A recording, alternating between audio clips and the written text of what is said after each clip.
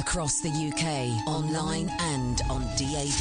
Take a far-out trip into the twilight zone of late-night radio with Iain. Unmissable late-night radio with the original king of unconventional conversation. Make contact with Iain Lee. The Late Night Alternative with Iain Lee on Talk Radio. Good evening, dear listener. Late Night Alternative. I'm Iain Lee. Catherine Boyle is elsewhere. She will be joining us shortly. She's busy. You know the score. We're going to sit here and chat about stuff. You can give us a call. Give me a call about anything you want. 0344 499 1000. Lots to talk about, including the Momo Challenge. I'm going to be undertaking the Momo Challenge later on in the show. We're going to talk about I saw a story today online. Linda Robson has started smoking 9 years after she quit. Huh? That's a story. And Luke Perry's had a stroke, which is sad, actually. Let's go to Alan Caddick, though, first of all. Good evening, Alan. Hi, Ian. God, were you upset about Luke Perry? I think he's going to be... It's very sad news. No, I didn't know about Luke Perry. I'm sad for another reason.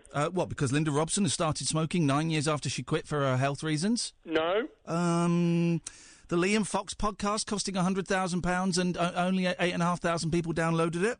No, I've been dumped. Sorry? I've been dumped. What do you mean? I've been never showed for the meeting tonight, and she deleted her Facebook page, and she deleted all contact.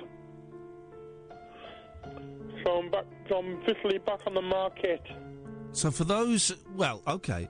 So for those who missed last night's show, Alan had taken himself off of the market because...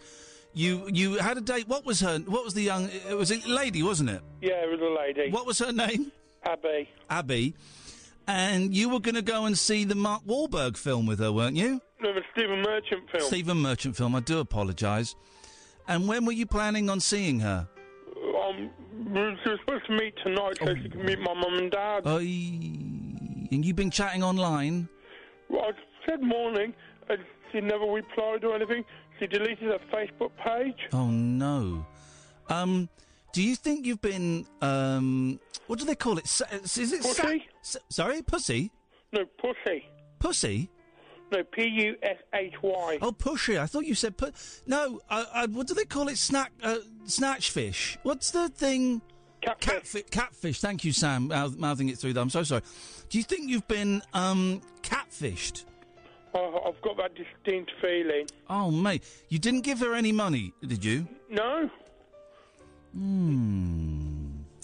I don't know what to say, mate. That's terrible, terrible news. And it doesn't help with the death of Andre Previn tonight. Oh, God, it gets worse and worse. Listen, it's sad news for you, but can I just say to all of the ladies out there... Alan's back on the market. So if you're up for it... 344-499-1000. Oh, well... What was her name? Abby. Okay. I got confused there. Do you think it was a real person, Alan, or do you think it was a fake person, or do you think that she really was real, but maybe she's not deleted her Facebook page, maybe she's just blocked you so you can't see it? I think that's how Facebook works. I think I think it was a bloke pretending to be someone. And that... Okay. Oh, mate, that would have been... Oh, man. Aren't there... People... Here's the thing. People are scumbags, Alan. They mess with other people's emotions and minds and affections. And the heart is not a toy to be played with. It's a grown-up board game. It's like the Japanese game Go, which I'm now becoming obsessed with. I want to know more about this Momo Challenge you're going to be doing. Well, we're going to be doing the Momo Challenge later on. It's very popular with the young people today. I don't quite know what it is, but we're going to be playing it later on. Have you YouTubed it yet to see what it's about? No, here's the thing, right? There's loads of stories in the paper today about the Momo Challenge, right? Yeah. Loads of stories. There's it's in the Mail, it's in the Mirror. Let me just pick one. What's the first paper I've got? Is it in... Hang on. Is it in the Sun? It's not in the Sun. Here we go. I've got the Mirror, right? Page 25 of the Mirror. Momo Challenge, right? Yeah. Twisted Momo web craze urging kids of 5 to self-harm. A sick online suicide game. My voice has gone a little bit croaky. I think it's stress. I've lost half a stone since Monday. Half a stone since Monday. Imagine. Was that because of the crash? Yeah. I've not just not eaten, mate. No appetite. Not slept. No appetite. Just lying in bed crying a lot, Alan. That's all. But don't worry.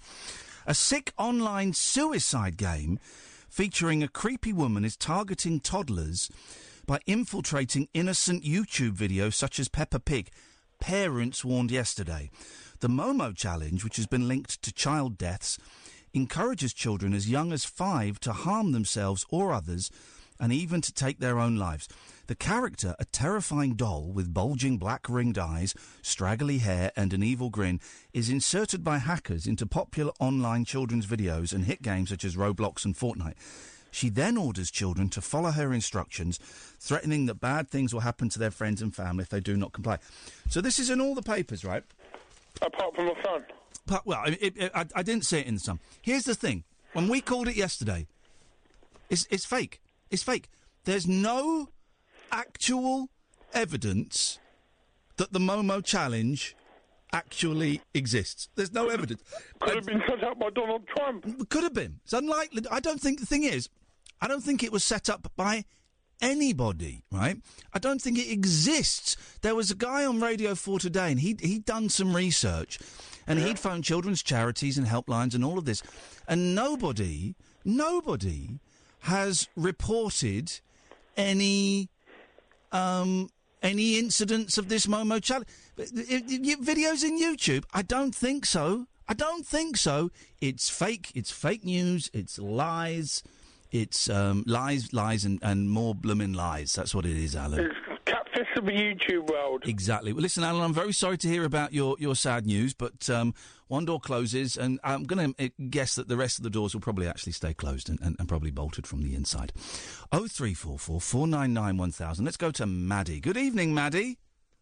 Good evening. Good evening to you, Maddie. It's 10:10 on a... What? I don't even know what day it is today, Maddie. What day is it? It's Thursday. It's Thursday, Maddie. I'm going to be honest, you sound younger than our usual average age of caller, which is 52. You sound about 27. Is that close? Am I close? I'm about 25, maybe, around about there. You're 25. What year were you born? 1992. You're just making that up. That wouldn't make you 25. That would make you 40. I don't know, because I don't know, Ma. Hey, your voice is croaky as well as mine. How old are you really, Maddie? Come on, let's have the truth. I'm 9. You're what? I'm 9. You're 9 years old. Happy... I was going to say happy birthday. Is it your birthday today? That would be something, wouldn't it? No, my birthday is in September. All right, calm down. I only asked. I was reading today that the best day to have your birthday, and I don't know why, because I didn't read the story, because as you know, newspapers are boring, but the best date to have your birthday is June the 15th. I don't know why, but mine's June the 9th, so I'm not far... Hey, do your parents or guardians know that you're calling a rather rude grown-up radio show? You should hear my mum. Is she... When a car drives, like, overtakes or something, she's like, see this bloody man, this bloody dickhead. Right. I don't know where you are, Maddie, but can we get some bars of Palmolive? I'm driving up to Maddie, and I'm shoving those in your mouth. Wash your mouth out with soap, young lady.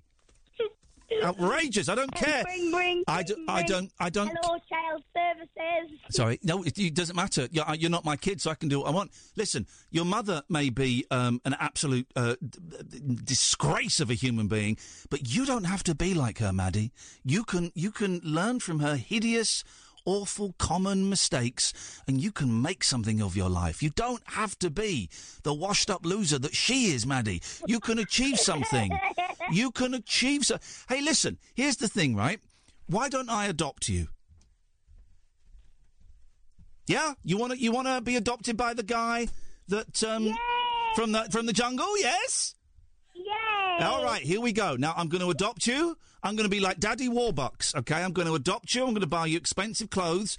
You're going to live on my luxury farm, and you're going to dress in the finest clothes. But, and there is a but, Maddie, you're going to have to work, and you're going to have to work hard. Okay, the floors need scrubbing. The windows need cleaning. I'm not Cinderella. I don't care. I've adopted you now. You're mine. The chimney needs a good old scrub from the inside. So now it's Mary Poppins. So get up that chimney, girl, and scrub it.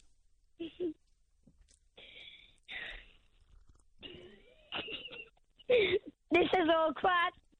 What's your language? This is outrageous. If my 9-year-old boy spoke like that, I would I'd take off my belt and I'd wallop him. Maddie, you've called in. I wouldn't. Maddie, you've called in. Why have you called in? Is it Brexit? I wanted to tell you about the Momo Challenge and why you should 100% not do it. Okay. Is it partly because it's not real? Yes, that's one thing. Yeah, okay, go on. So reason one, well, you shouldn't do the Momo Challenge. Reason one is it's not real. What's reason two? The Momo Challenge was created by this guy who took advantage of some people on the internet. And how you said it's been appearing on kids' channels and games that are very, socialised and stuff. Socialised. People can take Momo form a lot of the time. Yes. But the problem is, with the Momo Challenge, obviously, as you said, it comes to self-harm, which is the last thing you'd want to do. It is the last thing you want to do, but here's the thing, Maddie. I'm guessing you've not seen one of these Momo Challenge videos, right? No. Right. I would never watch one. No, ever. but here's the thing, Maddie, right? It's not real. I know. But who told you about it? I've seen it on the internet, and people are like, "Oh, have you seen this Momo girl?" Some people are saying she's real. I'm like, how can this girl, who looks like she's been, I don't know, dragged out of hell? Well, she has. Is half chicken. Well, here's the thing, right? So Momo is a character in a grown-up film, right? And Momo does pop up in a couple of games on Roblox. I don't know if you've played Roblox, but she pops up in a couple of games. I've seen her in a couple of games my boys play. So Momo, kind of exists in video games and stuff. But here's the thing, Maddie. These videos that you read about online and maybe your friends have talked about, the videos don't actually exist, right?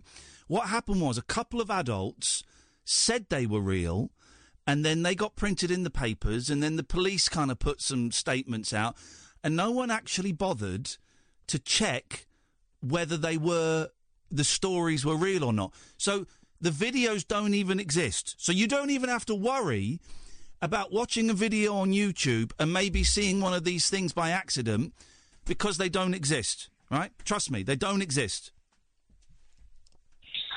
Okay, and that's why I just wanted to say that it's a waste of time, really. Now, back to Brexit. If we have... what do you want? Do you want Theresa May's deal, or do you want to leave with no deal, or would you call for a second referendum? Thank you very much indeed. We actually had to dump a 9-year-old. Let's turn Catherine's microphone up. Come on now. Come on, Maddie. I like a laugh, but that's going a little bit too far. Thank you very much indeed. Actually had to dump a 9-year-old. So anything happened while I was out? Yeah, I adopted a gobshite. She's got some rather old-fashioned attitudes. Come on now. Maddie, I like a laugh. Mum, I like a laugh, but that was crossing the line. That's inappropriate. Let's take a quick break, shall we? 0344 499 1000 is the telephone number if you want to give us a call. You can give us a call about anything you want. We've debunked the Momo Challenge is in nearly all the papers today. I bet the revelation that it's not actually real will not be in all the papers tomorrow. They'll keep printing the stories like they do with the killer clowns. It's nonsense. And we called it out yesterday. There was a big thing on Radio 4 about it today. This guy said, I've investigated it. No one else does. Police have put out statements about it. some of the local Facebook groups I'm a member of had, like, warnings for parents. Schools have put out statements and stuff like that. And this guy said, I've researched it. There's literally no evidence for it at all. My kids' school, both of them, sent out things saying this is nonsense. Good for them. That's a bold move. And well that the done. children need to know that. Yeah, good for them. 0344 499 1000. This is Talk Radio. The Late Night Alternative with Iain Lee. The station's brilliant. On Talk Radio. I don't understand how... And it's bugged me for a while, but I've not... Eamon's trailer. You're wearing glasses? Yeah. Okay. I've been wearing them since I picked you up, like, what was it, 4 hours ago? Oh, really? I had not noticed. I couldn't drive in today. I couldn't drive. I got scared of driving. I went and bought a car today, and normally it's a drawn-out, torturous experience, but I got recommended a car dealership. I knew how much I could afford. I looked around, and I went, yeah, I'll take that one, please. And that was it. That was it. And the guy was like, I said, yeah, I'll take that. I said, don't even bother trying to sell me any other crap. I'll just have that now. And he's like, okay. And that was it. God. That was it. Get it on Monday. Daddy Warbucks. Well, just Daddy didn't give a shit bucks. It's not, I getting the money from the insurance, and I got some money the other day, and it's like, well, I'll just get that. It's done. But the thought of, the thought of driving. So thanks for driving me in tonight. And I'm assuming you're going to drive me home as well? Well, okay. Let's see how you get on. Just didn't fancy it. Did you notice I was flinching the whole time you were driving? No. Very, very nervous passenger. Very nervous. And I would never... I know. Listen, and I was going really carefully as well. Yeah, I know you were. And I was really just wanting to shout out, slow down, all of that. It's nuts, isn't it? It's absolutely nuts. Anyway, so it's Culture Week on Eamon Holmes' show. Just for a week? No. It's Culture... Can we play that Eamon Holmes... I don't know if you can fish it out of the computer system, Sam. Sam is the young man who is, let's be honest, is the brains of this organisation. If you phone up 0344 499 1000, he's the guy you'll talk to. He's very nice, and he gives you a call back and kind of puts you straight through. Have you got it, Sam? You play it? Listen to this and keep our mics up. Spot the problem. Here we go. From Homer and Plato to Hawking and Pinter, get your essential update on the world of art and literature with Eamon Holmes' Culture Week on Talk Radio. Every Tuesday afternoon, Eamon is joined by the editor of the Times Literary Supplement, Stig Abel, to discuss the latest developments in ideas, culture and the arts. Culture Week with Eamon Holmes, every Tuesday afternoon from 4 on Talk... Did you spot the problem? Did you not spot it? Go on. Play it again. I mean, it's just... once you see it, it's glaringly obvious. From Homer and Plato to Hawking and Pinter, get your essential update on the world of art and literature with Eamon Holmes' Culture Week on Talk Radio. Every Tuesday afternoon, Eamon is joined by the editor of the Times Literary Supplement. Yeah. It's Culture Week. Every Tuesday afternoon. But also, talking about Homer and Plato and then saying it's your update. I've known about them for a while. Have they done something new? Nothing has...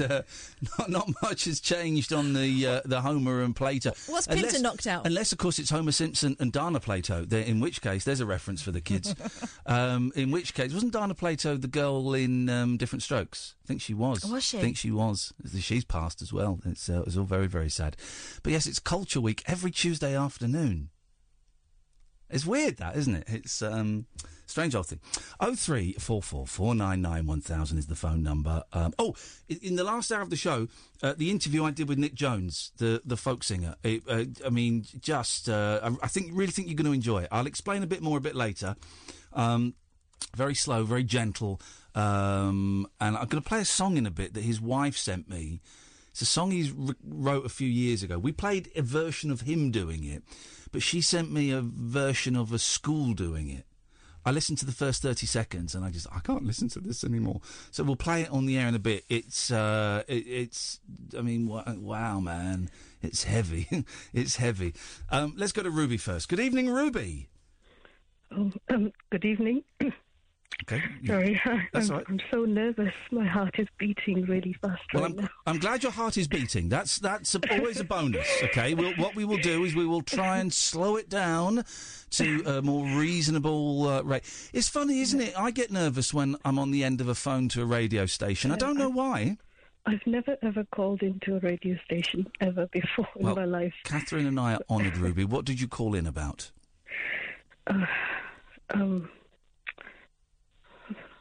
Sorry. You okay? Hey, you take your time. Sorry. What's going on, Ruby? Well, I've had depression and anxiety on and off for a very long time now. Yeah. Sorry, you must be sick of callers bombarding you with things like that. No, I'm honoured and humbled that people want to share this stuff. So you just take your time. I know people talk about it a lot. Yeah, this kind of issue, but I don't want to. I don't want to be. I'm not making any sense.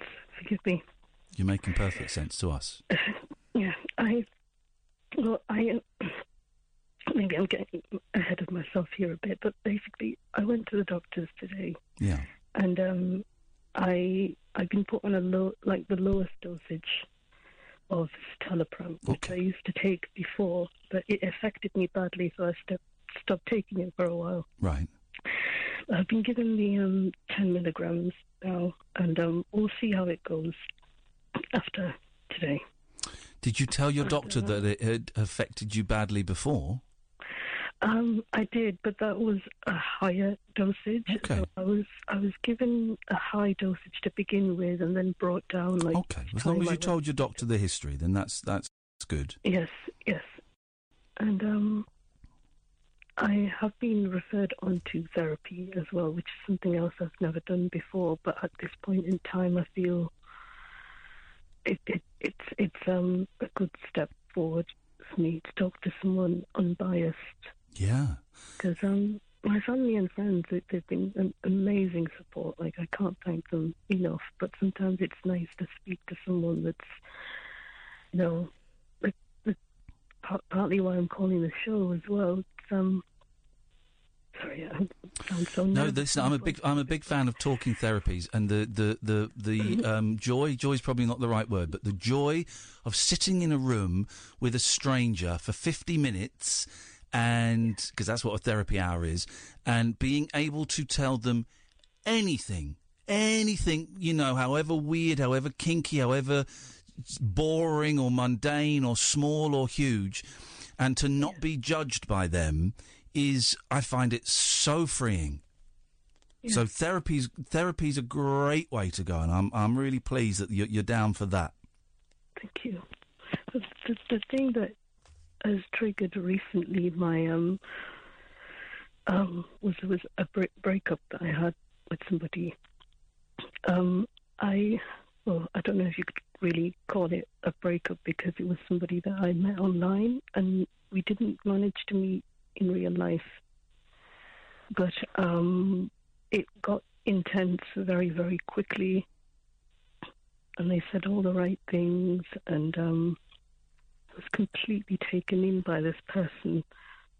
Like, for 2 months, every single day we communicated, and they knew all the right things to say. Can I just double check? It wasn't Alan Caddick, was it, Ruby? I don't know if you heard the call earlier on from Alan that his girlfriend has disappeared. Just want to check it wasn't, was it, Ruby? Has she? Yes. She's gone already? She's gone already. No. Okay, well, that's all right. Well, that's something. Sorry. I'm sorry to make light. Go on. No, honestly, because I have been... Oh, it's going to sound so silly, but... I've been crying almost non-stop since the day we, I won't go into all the details as to why it ended, but it ended on Valentine's Day, effectively. Okay. After that, we did carry on speaking as friends, but it was strained. Yeah. A lot of disagreements happened. Right. So, and then after that, they suddenly said, well, I can't contact you anymore. It's too difficult for me, so I'm going to block you. Okay. And I said, well, in some ways it's good because it made it final, so there was no going back and forth. But in other ways, it was like the final nail in the coffin, so that hurt me again and made me cry again and so on. And I just... And has that sent you into a spiral, would you say? Yes. Yeah. That was the big trigger of the moment, if you like. Because whilst I was with them, I'm not saying that life was perfect and rosy and I always had a good day, but it was like this blissful bubble where this person, they adore you, they tell you every day that they like this about you and they like that about you and that you're funny, and you get, I don't know if carried away is the right term, but you feel like you're on top of the world. Yeah. And they gave me that confidence. And I wonder why you don't have that confidence in yourself, and why you need to get positive affirmation about yourself from other people. Why you don't have it within you. Do you know what I mean? Oh, it's something I've struggled with most of my life, to be honest. I get that. I've had some wonderful moments in my life, absolutely wonderful. But then there's always a point where I come crashing down, and it's hard. I stay in that slump for days, weeks, months, and try as I might to focus on other things. It's very, very difficult. Yeah, of course it is. But you managed, within your slump, you managed to get in touch with a doctor and go and see a doctor. Yeah. So that is a huge positive and something you should be very proud of, that you managed to do that. Thank you. And listen, what do I know? I'm just an idiot that sits and talks on the radio. No. Honestly, I listen to you every night, and I look forward to it every single night. Well, thank you, Ruby. Well, listen, you are... it sounds like a kind of a talking therapy would be perfect. I'm guessing you... would I be... Would this... I'm going to... would I be right in saying you don't love yourself, do you? Very rarely. Very rarely. Very rarely, yeah. That's something There's that always an issue. Yeah, that's something that a lot of people struggle with. I struggle with. And I think a talking therapy would be really useful in not necessarily fixing that immediately, but perhaps highlighting a few reasons as to why you don't love yourself and why it would appear that you need to, you need other people to make you feel good. Here's the thing I found out, Ruby. There are some people that exist in this world that don't need another person or other people to make them feel good. They can feel good on their own. Now, that sounds incredible, doesn't it? Absolutely, But some people can do that. And I think it's possible to learn how to do that for people like you and me that don't do that naturally. Yeah. And I wish I could be one of those people that just have it naturally, but... You might have to do a bit of work to get it. Yeah. But I think the work is doable. I'm trying to do it. How low are you, Ruby? Are you? Let me ask a really serious question. Are you thinking of harming yourself in any way? No. Brilliant. No. Brilliant. No, luckily, no. Good. All right. Well, that's something. That's something. Yeah. Yes. Yeah. No, that's something. Good. And I'm really, really pleased to hear that, because I was getting a little bit concerned. But okay, good. What have you got tomorrow? I don't have any plans for tomorrow, but I usually call my best friend at least once a day. Brilliant. And she has been, over the past 2 weeks, I can't tell you in words how invaluable her just talking to me and listening to me, no matter how nonsensical I've been, no matter how much I've talked to my tears, she's listened, she hasn't judged, and she's given me words of incredible comfort. So. Oh, that's how long have you known her for? Oh, more than 10 years. There you go. Yeah. You got one of them in your phone, then you're halfway there. Yeah. Is there any way that just tomorrow you could schedule just doing something nice for yourself? And it doesn't have to be anything big, right? It could be something big like going out and seeing a film. But it could be something small like saying, right, I'm going to have 15 minutes where I'm going to sit down with my phone turned off and the TV turned off. I'm going to have a nice cup of coffee, and I'm really going to savour that cup of coffee. And the phone is off and the emails are off and the TV's off and no one can touch me for 15 minutes. 15 minutes of being completely safe and comfortable and really enjoying that cup of coffee. And do you know what? If at the end of it I fancy another one, I'm going to get up and make a second one and sit back down and just enjoy that. And then turn the phone on again. Then, if you want to watch telly, do you know what I mean? Is there a way you can maybe try and fit something like that into your routine tomorrow?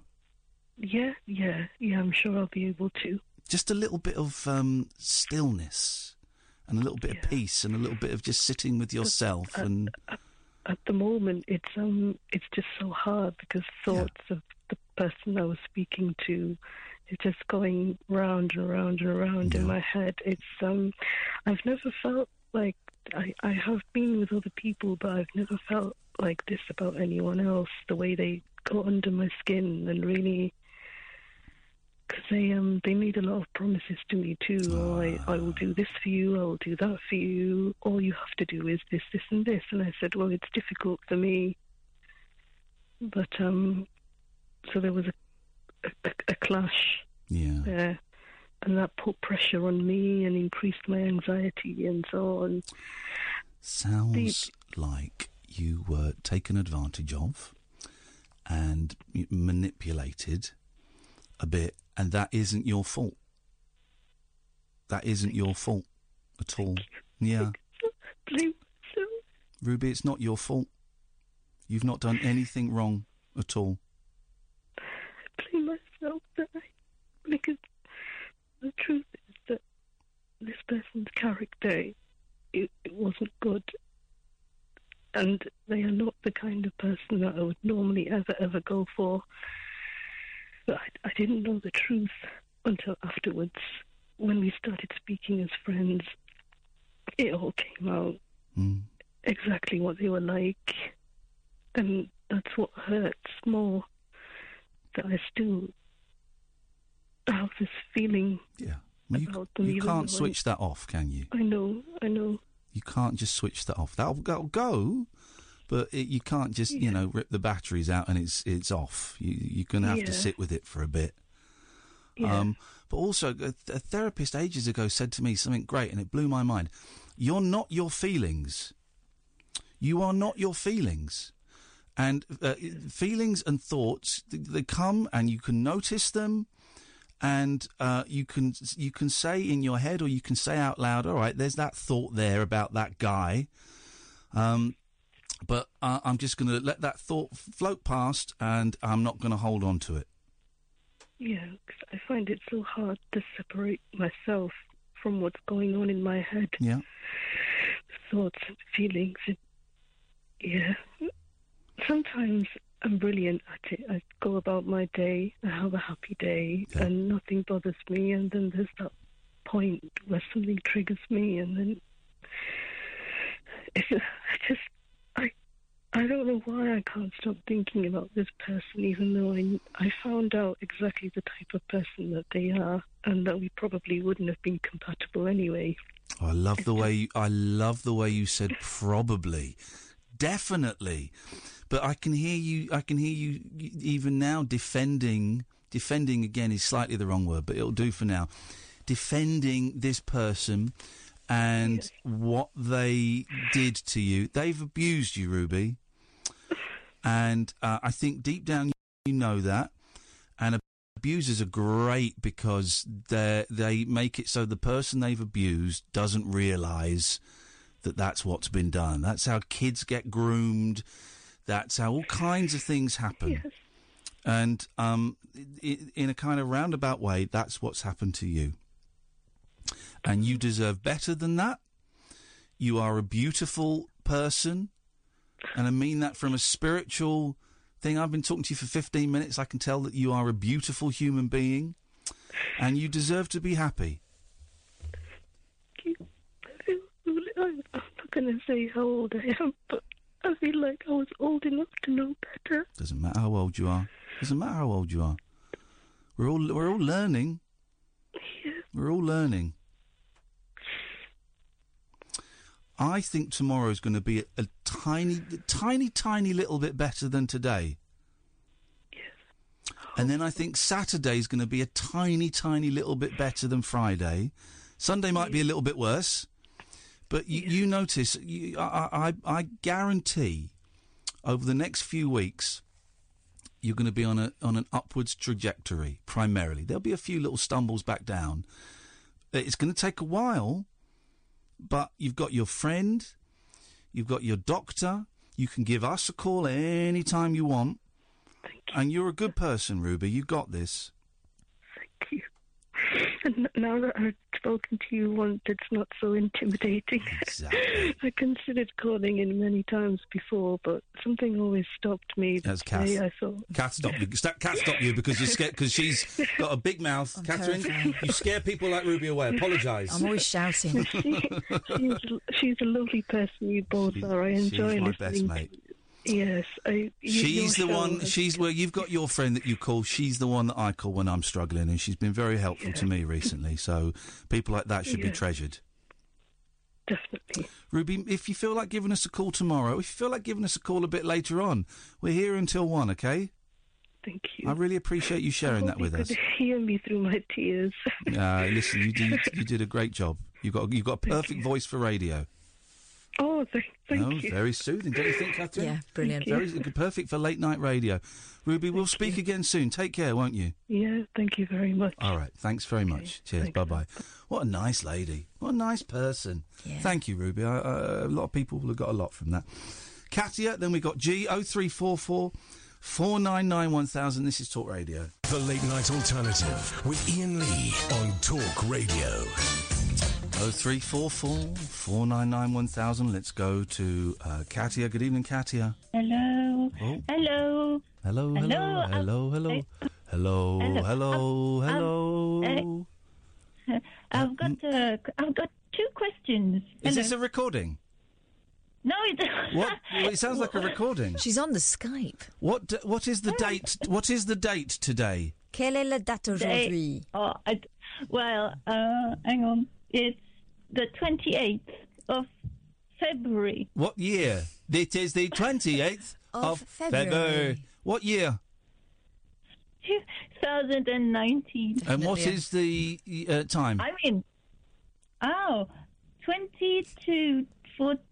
22:48. If this is a soundboard, it's one of the better ones that I've been confronted with. I'm absolutely thrilled. Okay, Robot Katia, what can we do for you this evening? Okay. Are you still in our country?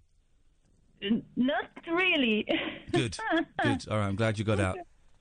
I can't say where I am. Anyway. Oh. So question 1. Are you in hiding? Have you found a bunker full of other Europeans? Yeah, before they deport me. Question 1. Question 1. Here we go. Let's start the quiz. So, Katia's quiz. We do this every Thursday. I want to no, is it a myth? Okay, someone told me that in medium-sized to big size radios, there are safes. Okay, and when the in medium-sized to big-sized radios, there are safes. Is that what she said? Well, yeah, that's what they told me. What, and in the radios? What, by like the ones by your bed or something? The one in the kitchen? No, the stations, like you're in a radio station now. In the radio station. You should have put the word station in, because I thought you meant like you'd open up come on, this isn't her natural language. Well, you should make more of an effort. It's too late Yeah, now. I'm making an effort. She's on her way out. Okay, so medium to large size radio stations, they have safes. Radio Okay, stations. yeah, probably, yes. Yeah, Full of petty cash. Well, they probably have a safe somewhere, yeah.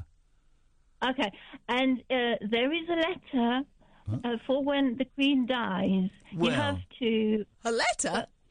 And what does the letter say? If you're reading this, the Queen is dead. It's written by the Queen. If you're reading this, I have died. Okay, so is that true? A letter? But what does the letter say? Well, I don't know. He said that. I was gonna. I said, listen, I'm gonna ask to this guy on the radio. Maybe he's gonna tell me. So I'm asking you. Is that true? Kind of. I think you've got it a bit to cock, but yeah, there's an element of truth. Kind of. There is. There's like a folder, I guess. There's a folder. It's not in a safe. There's what does he call it? Obit procedure or something. There's a procedure. If the Queen dies, or Prince Philip dies, or Prince Charles dies, or William or Harry, there's a procedure for most of the royals, but it's slightly different for the important ones. That you have to. Well, all we have to do here is, I think we throw to Sky, don't we? Mm-hmm. We just have to slow the show down. We'll get a little message in our ear. For example, if the Queen died, right, Sam would probably be the one that would whisper in my ear, the Queen has died, we're going to throw to Sky as soon as you can. I wouldn't be allowed, if I remember my training properly, I wouldn't be allowed to go, oh, my God, the Queen has died. I wouldn't be allowed to say it. I would go, I would finish the conversation. I would say, OK, Katya, we have to move on now because we've got some breaking news. Thank you very much. We're coming up to 9 minutes to 11, and we've just had some very important breaking news, so I'm going to throw over to my colleagues at Sky. And then they would take it over. And then there would be probably, if it's the Queen, there'll be about a week of... Oh, a week. Come on, it'll be a month. It will be... Some studios... Didn't the BBC studio have a white... like emergency light? Wasn't there an obit light? There was, yeah. What? Yeah, light would. There was a light, like you'd have a red light for a fire, because you don't hear the fire alarm in studios, so you'd have a red light for fire and a white light for obit. But the problem was at the radio station I used to work at is that it used to go off every Thursday when they used to test the fire alarms out. So if a notable member of the aristocracy had popped their clogs during that time, we would have all just been standing outside in the car park. I never forget the day Nelson Mandela died, and we were at the local BBC station, and we came in the next day, and all the music was black artists. Mm-hmm. Do you remember that? It was like Stevie Wonder and Aretha Franklin and stuff. And that'll happen again with the Queen. It'll all be sad songs. Yeah, but they'll be careful about the lyrics. Just it was black. It was black artists because Nelson Mandela died. I mean, come on, guys. Does that answer your question, Katya? No, yes. Well, I'm a bit... I'm disappointed about not the safe and stuff. What, you think our version isn't better? Well, no. Okay, question 2. Okay. Moving on. Yeah. Question 2. You said, because I don't think that's true, and you probably made that up, but I want to be sure. What? About... the guitar tech. You said Brian May's guitar tech. Oh, yeah, this is true. Yeah. Is it true? Well, go on, say it again. Go on. What I said. He hides Brian May's guitar. It's funny enough. Every day. Yeah. No, that's not possible. Well, this is what I was thinking about this the other week. How weird this is, right? A few years ago, I had the privilege of going to Brian May's garage to do a little film about Vox amplifiers. It's on YouTube. And I interviewed Brian May, and he had... before he turned up, his roadie turned up with his famous fireplace guitar, and we got chatting, and I said, how come you've got his guitar? And he said, Brian doesn't have the guitar in his house. This is absolutely true, right? Yeah. Doesn't have the guitar in his house because it would be an insurance risk, because it's, like, priceless. He said, so I bring the guitar to work, and then I take the guitar home, and I take it to different places, and Brian never knows where his guitar is. And I was thinking about this the other day, thinking, that's nuts, right? That's really dumb. Yeah. But that is true, and I've spoken to a Queen fan, Rhys Thomas, and Rhys told me that that's kind of quite well known in Queen circles. You know why? Why? So you don't get people holding him up at gunpoint, asking him where his guitar is. So if he makes out that he doesn't know where it is, or if they do hold him up at gunpoint and he doesn't know, they shoot him in the knees, and then they just not the fingers. It's fine. Yeah, that's true. Yeah. How does that work, though? Because if he were to die... I've just explained it to you perfectly. No, because imagine, if he were to die and we don't know where he put the guitar, does he, write every day where he puts the guitar? No, he keeps no record of it. If he kept a record of it, then people would find out. They would just get the bit of paper that underneath the one he'd written on, and they just gently... Yeah, like Murder, She Wrote. I've seen that. Hey, flipping it. He's put it in the boot of his car. Yeah. So, no, he doesn't keep a record.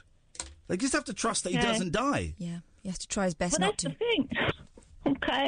Okay. Right. Okay, well, that's excellent. Thank you very much. No, thank you so much, Katia. I really appreciate the input to the show there. Good evening, G. Evening, boss.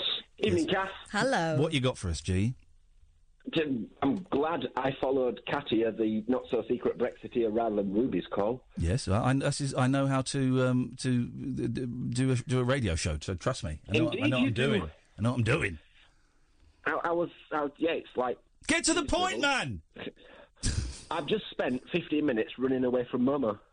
Momo challenge. So it is real. Oh, well, in that case, I apologise.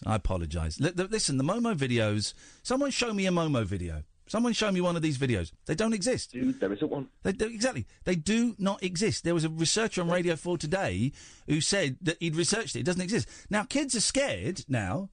Well, that's down to newspapers. That's down to us adults. Us adults got it wrong. Yeah, and I'm going to say it, daft mums. Yeah, well, there's a bit... Parents... There's a bit of that. No. Do you know what? No, I'm not going to say daft parents, because if parents read in the newspapers or they see it online, they'll believe it. So I would say it's protective parents. So no, I wouldn't blame the parents. I would blame social media mums. I would blame no. Do you know what? Maybe I was being harsh. Because it's easily done, right? Yeah. I have an auntie who is otherwise really savvy, but, she doesn't know about stuff like this and how... Exactly. So she gets something, and well-meaning and in a protective fashion, she'll pass it on, and I think, again... Yeah, exactly. And I saw it posted on a Facebook group that I'm in, and it was a well-meaning parent who's like, I've just seen this and I think it's important. So no, I don't think you can blame the parents, because the internet is the Wild West, and we as grown-ups don't really know how it works and what is. Blame the papers that are printing it. Blame the Northern Ireland Police Force that put out a statement about it and what to look out for. Blame that, but no, parents just trying to protect their kids. You can't knock that. Thank you, G. 0344 499 1000. This is Talk Radio. Across the UK, online and on DAB. Get an earful of unusual nocturnal emissions with radio's Lord of Misrule, Iain Lee. No relation, thank God. Unfiltered Night Talk with the original king of unconventional conversation. The Late Night Alternative with Iain Lee on Talk Radio. Well, I'm glad Stacey Dooley's been outed as the racist that she clearly is. It's about time. Well done, everybody. Good. We got her at last. Dooley is cancelled. Does that mean Comic Relief is cancelled? Because that would actually be... No, OK. 0344 499 1000 is the telephone number if you want to give us a call. The Late Night Alternative on Talk Radio. Weeknights from 10. I'm Iain Lee. Catherine Boyle is here. And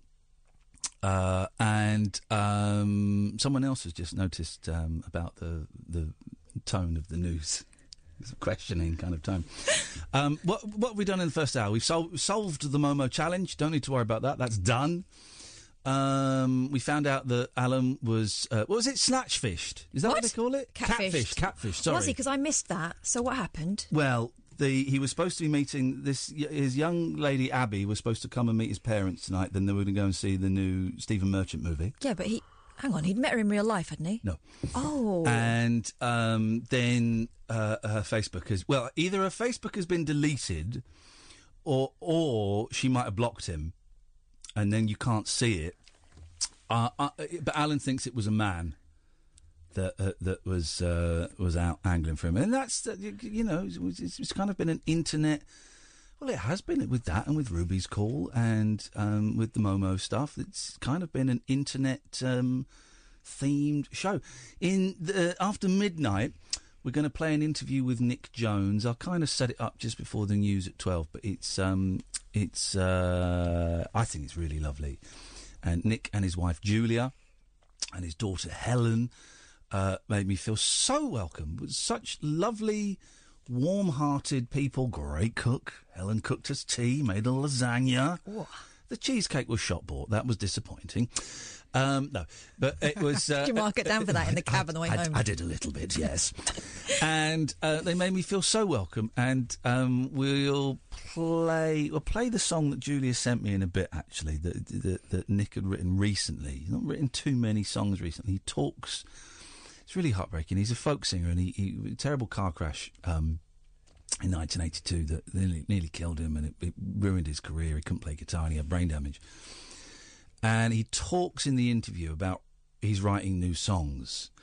And then afterwards, Julia kind of said, yeah, but Nick kind of gets very focused and doesn't really finish these songs, and some of these are just like a few words scribbled down, and she kind of put the record straight.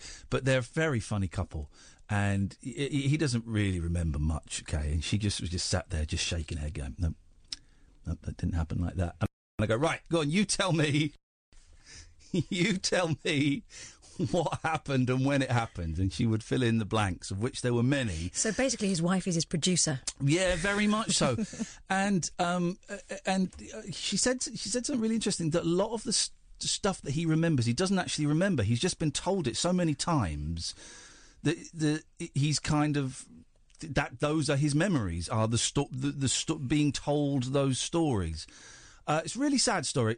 No, it's not. There is an element of sadness in the story. There is also an element of kind of triumph. But it's about love. That's what the story is about. The story is about love between those two. And then we don't mention Helen, but we talk about his son Joe as well. It's a story about love. That's what it's about. And it's a cracking story. And I'm going to play a song in a little bit that I've not listened to all the way through yet.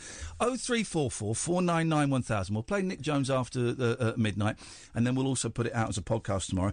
Before that, though, here's Scott. Good evening, Scott. It's Scott Slot. Oh, good evening. How you doing? I'm okay. Scott, what you got in your slot? It was about that Ruby that rang in earlier. Yes. I do feel for the lass. Is it over a fella or something? She's upset. Well, it's just. I tell you what. Take those big boots off. Stop stomping. You're stomping a little bit, and I'm guessing you don't mean to. Well, not really, but if she wants something to be upset about, maybe. Okie dokie. I'm just going to guess that you were going to talk a load of rubbish there. I don't know what that was about. I don't know what that was about. It was about 2 minutes too long. Thanks, Scott. Appreciate that, mate. Should we play that song? So this is... I don't know how to work my computer. Okay, right. So this is a song Nick wrote recently. We played a version of it. There's no studio... Well, there is a studio version of it, but him and his son aren't very happy with it, so who knows if that will ever see the light of day. But then, bizarrely, like a primary... I don't know if it's a primary school or maybe a middle school. Middle school? You don't get middle school. Do you get middle school? Yeah, I went to a middle school. Anyway, school bizarrely recorded this song, and it's absolutely stunning, and it's I think it's very prescient, and it will probably make me cry after the week that I've had. So sit back for 3 minutes and have a listen to this. Hang on a second, let me cue it up. So this is Now, written by Nick Jones.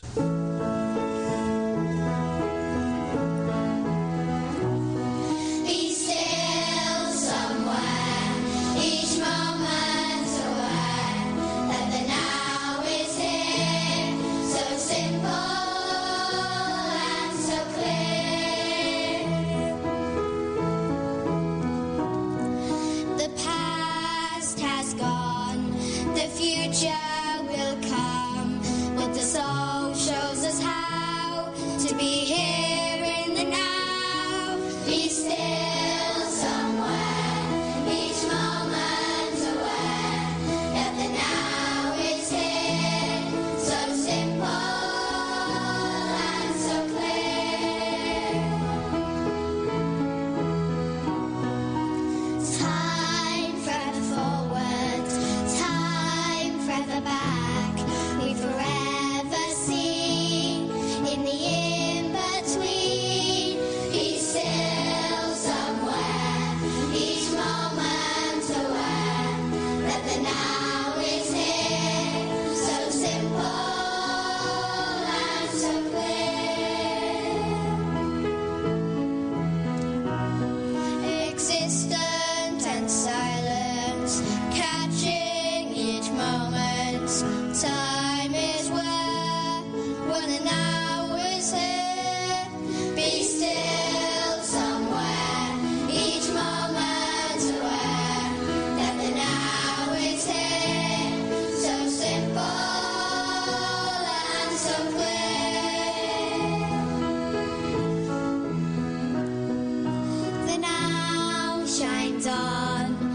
between, come and gone, eternally, and the now shall be still somewhere, each moment aware, that the now is here, so simple and so clear.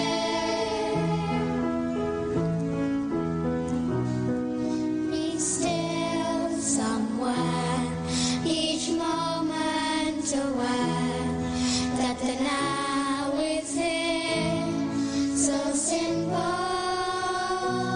and so clear.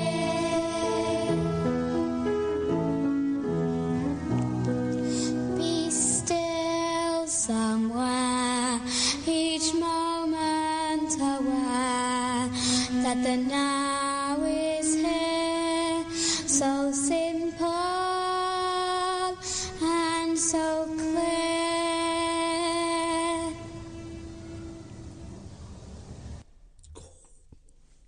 Flipping heck.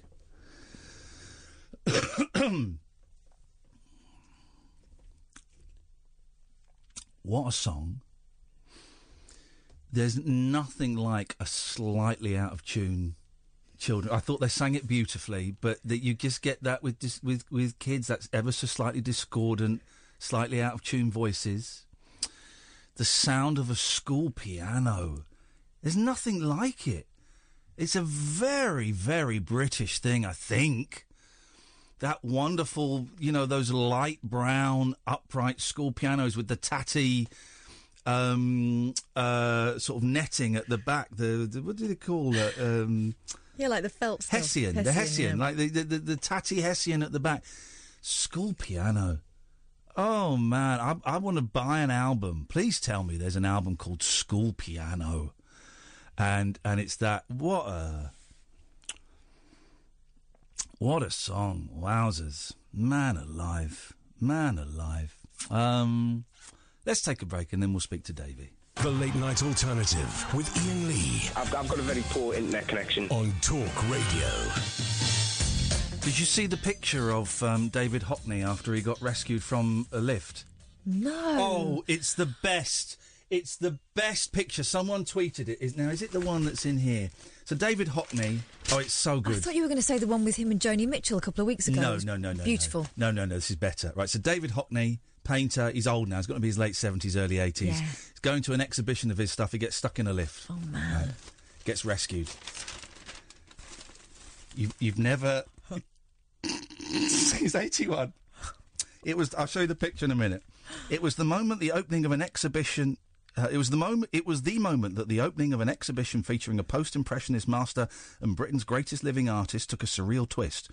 On his way to the gallery showing his works alongside those of Vincent van Gogh, David Hockney found himself trapped in a cramped lift in an Amsterdam hotel. It's the best picture. It's the best picture. Staff used screwdrivers, drills and other tools to try to free the 81-year-old Yorkshireman and 9 other guests. They eventually managed to prise a gap in the door large enough to pass through glasses of water and a folding chair for Hockney. Eventually, sod the other 9. Firemen arrived at the 5-star Conservatorium Hotel and wrenched open the lift, which was stuck on the ground floor. You ready? It's the best picture ever. Oh, isn't he brilliant? He's loving it. He's surrounded by, 5 firemen. He's got a fag on. 5 firemen all kind of beaming around him, and he has got the biggest grin on his face ever. It's such a good picture. I love how he dresses. He's like a cartoon man. But he would have every right to be peed off, furious, stomping. No, he's sat there having the time of his life. Look at that. And all the firemen look really happy as well. I don't know if they know who he is. Maybe they do. Maybe they don't. Doesn't matter. They're all having a great time. He's just a rather jolly English gentleman. Isn't it brilliant? He's wonderful. Someone tweeted that earlier and I just thought it was such a lovely image. Davey is on the line. Good evening, Davey. Good evening, Ian and Catherine. Good evening. And also Sammy. Sammy, can you hear me? What have you got for us, Davey boy? Not a lot. I just wanted to say very much appreciated for the work that you do on the airwaves, yourself, Kath and Sam. Okay, well, Sam doesn't do anything. Sam doesn't really. do that much. I'm going to be honest. I don't mind the mention, but I mean, Sam's like a part-timer now. He's in every other week. Amy does more than him. Listen, he filters a good call through you. He puts Alan Caddick on. Puts everyone through. But he's also put me on as well. Yes, I'd lump you in with Alan Caddick. I'm joking. Sam is an integral part of the team. We're big Sam fans. Listen, I am just sitting here in my house in Edinburgh. I really appreciate the way you spoke to the young lassie that spoke to you earlier on. Okay, Ruby, yeah. And Ruby, and you take an awful lot of crap in the media. Do I? From whom? Tell me whom. Tell me who's doing it. Whom is doing it? I will go and bust their ass. Well, you know the crap. You know what I'm talking about. I know. But you are still there. Yes. To try and help people through it because of your life experiences yourself. Yes. And you've never shied away from that. Well. And you've been brave and strong enough and big enough to stand up and say, this is what I've done in my life. Yep. This is where I've been. Yep. This is where I am now. And I'm living this life now. If somebody phones you up, if you can help them in any way, you do it. And I really, really was annoyed and disgusted and disappointed by the guy that phoned right after Ruby. Who's Scott? I should have just dumped that. That was my bad. No, but Ian. Yep. This is what it's all about, man. Yes. It's different life strands, isn't it? Yeah, different life strands. It is. Well, listen, we're all... It's life experiences.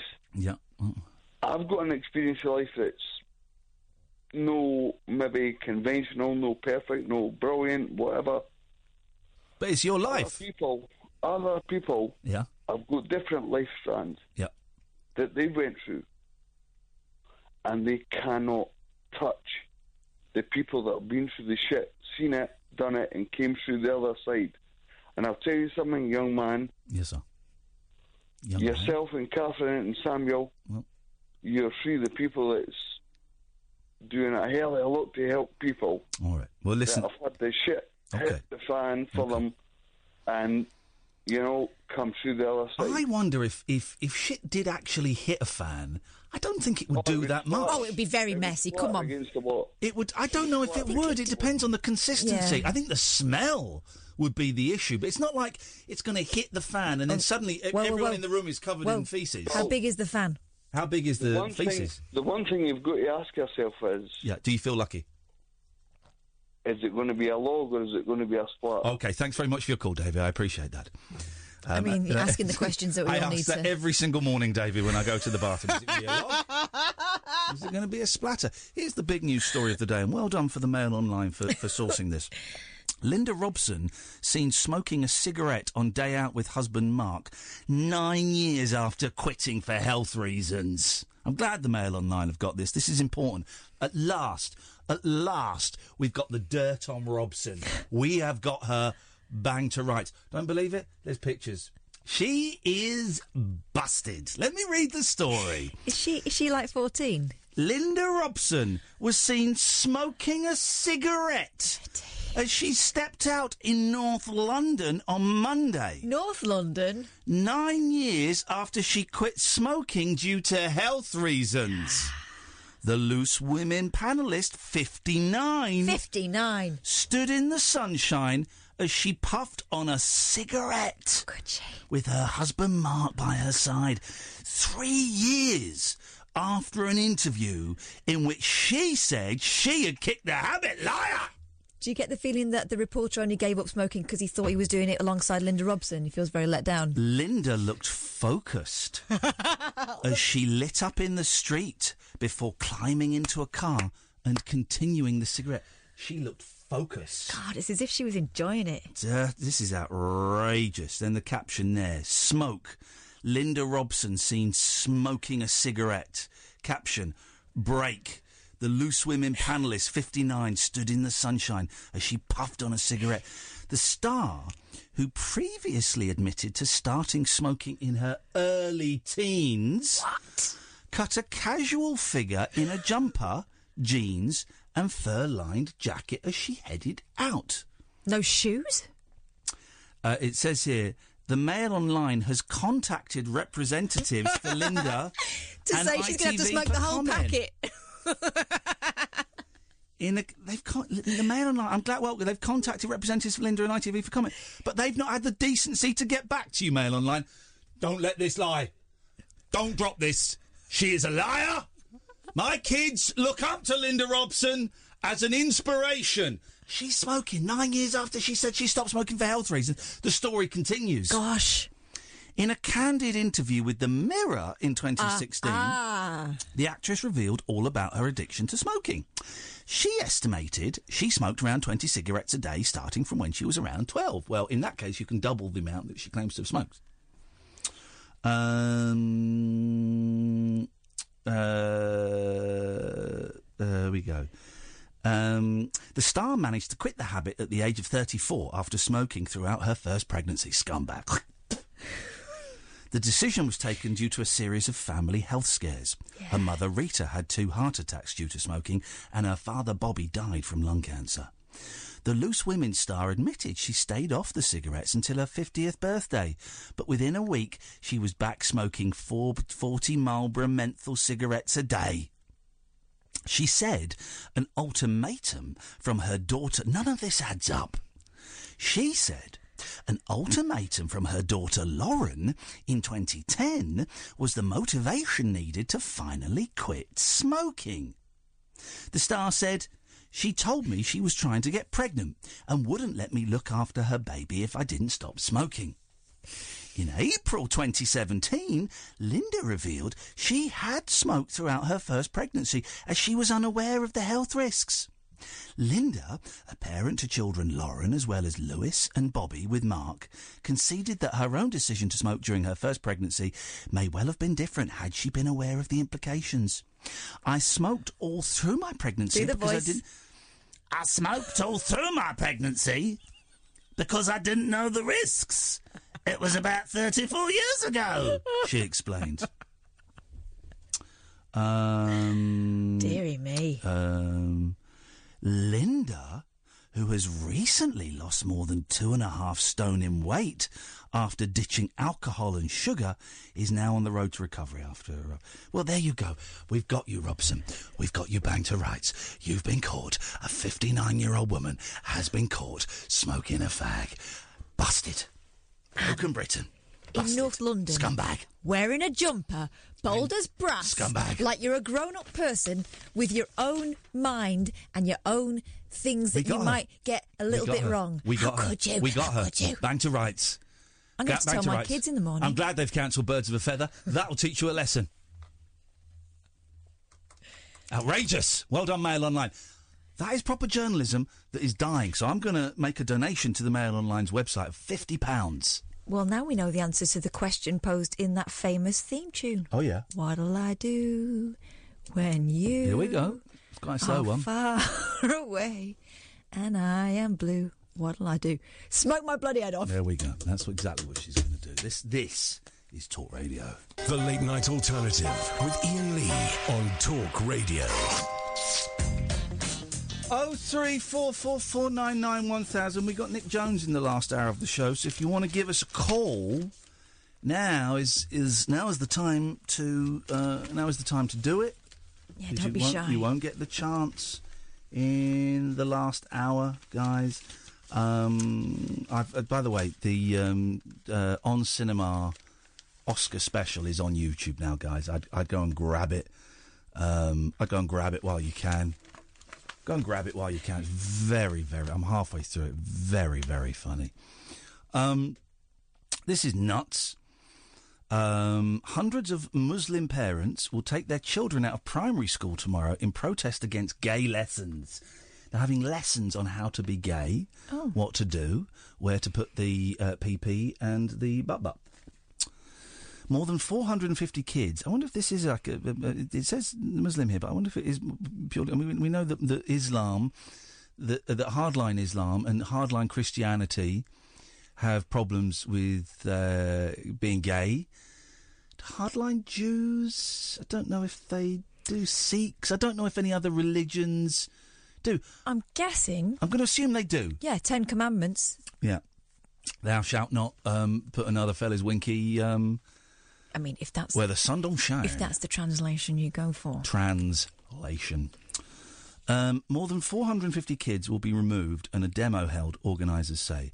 They claim gay assistant head, Andrew Moffat, MBE, is promoting LGBT issues without their consent at Parkfield Community School, Birmingham. He has set up an awareness programme with books such as Mummy, Mama and Me. 2 gay mums! Parent Fatima Shah, 29, said, quotes, I won't do the Birmingham accent because I kind of hit and miss with it. It's totally wrong. Children are being told it's okay to be gay, yet 98% of the... This sentence is nuts, right? This sentence is insane. But is she a statistician? This is insane. It's totally wrong, says parent Fatima Shah. Children are being told it's okay to be gay, yet 98% of the children at this school are Muslim. Let me read that again, because it doesn't make any sense, right? Well, it does make sense if you follow one thing. It's totally wrong. Children are being told it's okay to be gay, yet 98% of the children at this school are Muslim. So what she's saying is, if you're Muslim, you can't be gay. Mm-hmm. Not just if you're Muslim, it's wrong to be gay, but if you're Muslim, you can't be gay. You just can't be gay. It just doesn't happen. People like that, who knows what was the sentence before this? Who knows the sentence after it, to give it a bit of context? But also, I wonder whether they are not allowed to be around gay people. You don't want to know about it, so you don't need to. Here's the thing, Fatima Shah and the Muslims that are pulling their kids out of this, and the Christians, if that get, it's okay to be. You know what? It's okay to be gay. It's okay to be gay. It's normal to be gay. It's not mathematically normal in that there are, statistically more hetero people than gay people, but it's normal to be gay. And also, as we're kind of evolving as a species, we're becoming aware that it's not binary. It's not black and white. There's shades of grey. There's all different. There's all different. Everyone's a little bit something. So yes, Fatima Shah, it's okay to be gay. Whether you're a Muslim, a Christian, an atheist, whatever. Yeah, it's okay to be gay. And pulling your kid... It's not gay propaganda. It's not like you guys going in going, right, well, this is what I like to do, guys, and then putting on like a gay porno. It's not that. You might want to give this a try. It's not that. So, yeah, pull your kids out, you absolute thick idiot, but you're doing your kids an utter disservice, and you're doing society an utter disservice. Yes. Here's the thing. It's okay to be gay. Can't believe you've even got to say that in 2019. It's okay to be gay. Here's another thing. Yes. People are going to be gay whether you're okay with it or not. You like it or not. So... Yeah. And, the people that try and suppress their gayness... I've got a gay song somewhere. People that try and suppress their gayness, a lot of them end up killing themselves. So, I've got a gay song somewhere. Let me get a gay song. Hang on a minute. Stay there, Nelly, Simon and Billy. I'm going to play a gay... Brace yourselves. Singing, we're glad to be gay. Singing, we're happy this way. Hi. Here we go. Singing, this is a Fatima Shah and all of the parents, Muslim or otherwise, that are pulling their kids out of gay lessons. It's okay to be gay. Absolutely okay, wonderful, beautiful to be gay. Perfect, wonderful, lovely. Joyous, it's loving. Let's try Billy. Good evening, Billy. Hello. Hello, Billy. You all right? Yeah, my radar's just gone off, so be careful. Okay. What you got for us? I just thought I'd call you up for a chat. Just talking. I heard what you're saying there about gay people as well. Okay, thanks very much for your call, Billy. Let's try Simon. Good evening, Simon. I'm glad he agreed. Hey, hello, Simon. How are you doing? All right, mate. What you got for us? Just want to thank you, Iain. Thank you for introducing me to new music. Oh. The amount of songs, and I'll give you a few examples. There's the Matt Monro song that you play at the top of the hour occasionally. Oh, yeah, that's good, Dan. Kelly's song, which you introduced me to as well. Which song? did you and Kath sing a Kelly song at one of the rabbit holes? Oh, the song. The star.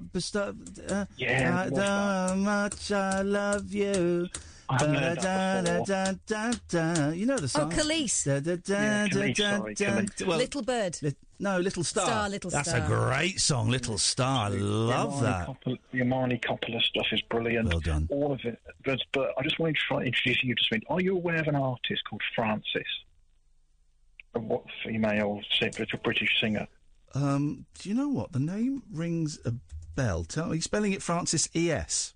It's E.S., yeah. Say It Again is probably her most famous single from years ago. And I've just sort of fallen in love with her music. Let's have a little... Hang on, let's have a little... It'd be nice to get your opinion on it. You're going to get my opinion on it. You're going to get it. Here we go. I like it already. I like it.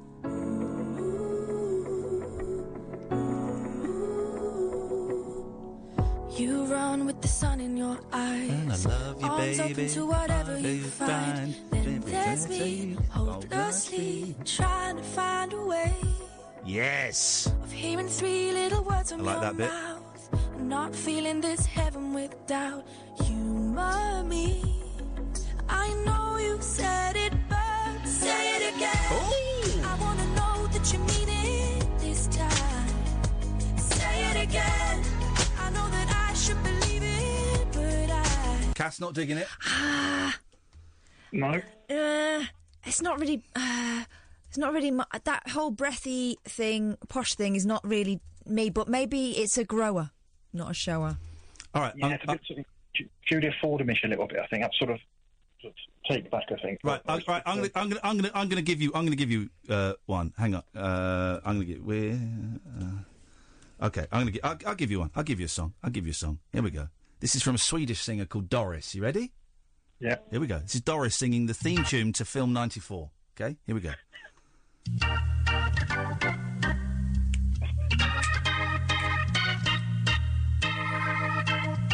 Swedish Doris. Here we go.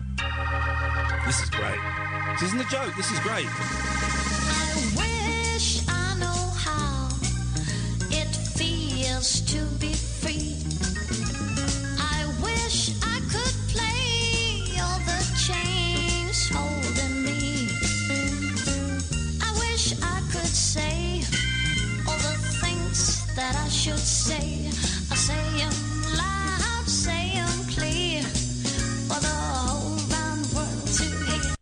Cat's in a very difficult to please. It's just that's a Nina Simone song. Yeah, but she's doing it her own. She's not really. She's doing it a little bit like Nina Simone. All right. I'm going to find you a Doris. Hang on a minute. But not as good. All right. No. All right. Fine. I'm going to find you a Doris song that you're going to like. Hang on. I can't remember any of the other songs. Hang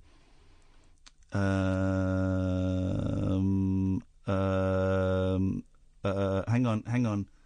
You better bring it. Hang on a minute. I've got to find a. Hang on a minute. What do we? Did that work for you in any way, Simon? Yeah, I quite liked it. Ian, your Spotify playlist, are you in control of that, or does somebody do it for you? The songs that are on your show? Somebody does it. A guy called Ray does it. Brilliant. It's a great playlist. Ray does it. He does it all by himself. Hang on a second.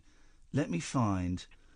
I'm going to find you a song. I'm going to find you a Doris song that you're going to like. Okay, here we go. Calm down. Okay. Here we go. You made a fool of me last night, saying I couldn't make love. Maybe I didn't know how to handle tough guys like you. You made a fool of me last night, saying I couldn't make love. Maybe I didn't know how to handle tough guys like you. Yeah. I like the lyric. There you go, Simon. Take Doris. Let me play you a. I know another. There's another Swedish singer. It's a great song. Hang on a minute. Is it Robin? Swedish female singers. No, it's not Robin, who's making a comeback, and good for her. It's not Elena Paparizou. Swedish female singers. Okay, just bear with me. This could take... I can't think of too many in the genre off the top of my head. No, this could... You started this, Simon, so we're all going to wait. Is it Sonia? Oh... Come on. It's, it's such a good song. Flipping heck. The rest of the show is cancelled. I think she might not actually be Swedish. Okay. Scandinavian? She's definitely... I think she's Swedish. It's a female singer with a song. It's got the word man in the title. Guys, please. Somebody has got to help me. It's definitely got the word man in the title, so I'm just going to see all of them that's got man in the title. Bear with me. This is so going to be worth it. This is so going to be worth it. It may not have the word man in the title. Come on, guys. Somebody help me. I'm doing this all by myself here. Let me look under... She used to be an ABBA. No, she didn't used to be an ABBA. You're being racist. Only one of those women was Swedish. I mean, she may not actually be Swedish. Like that's fact. Yeah, it's fact. Frida's a Norwegian. Guys, I really, really could do with... I could do with some help here. Yeah. Somebody help me. It's a song... it's a song by a woman. Come on, Simon, please. This is torture. I'm looking for a song by a woman.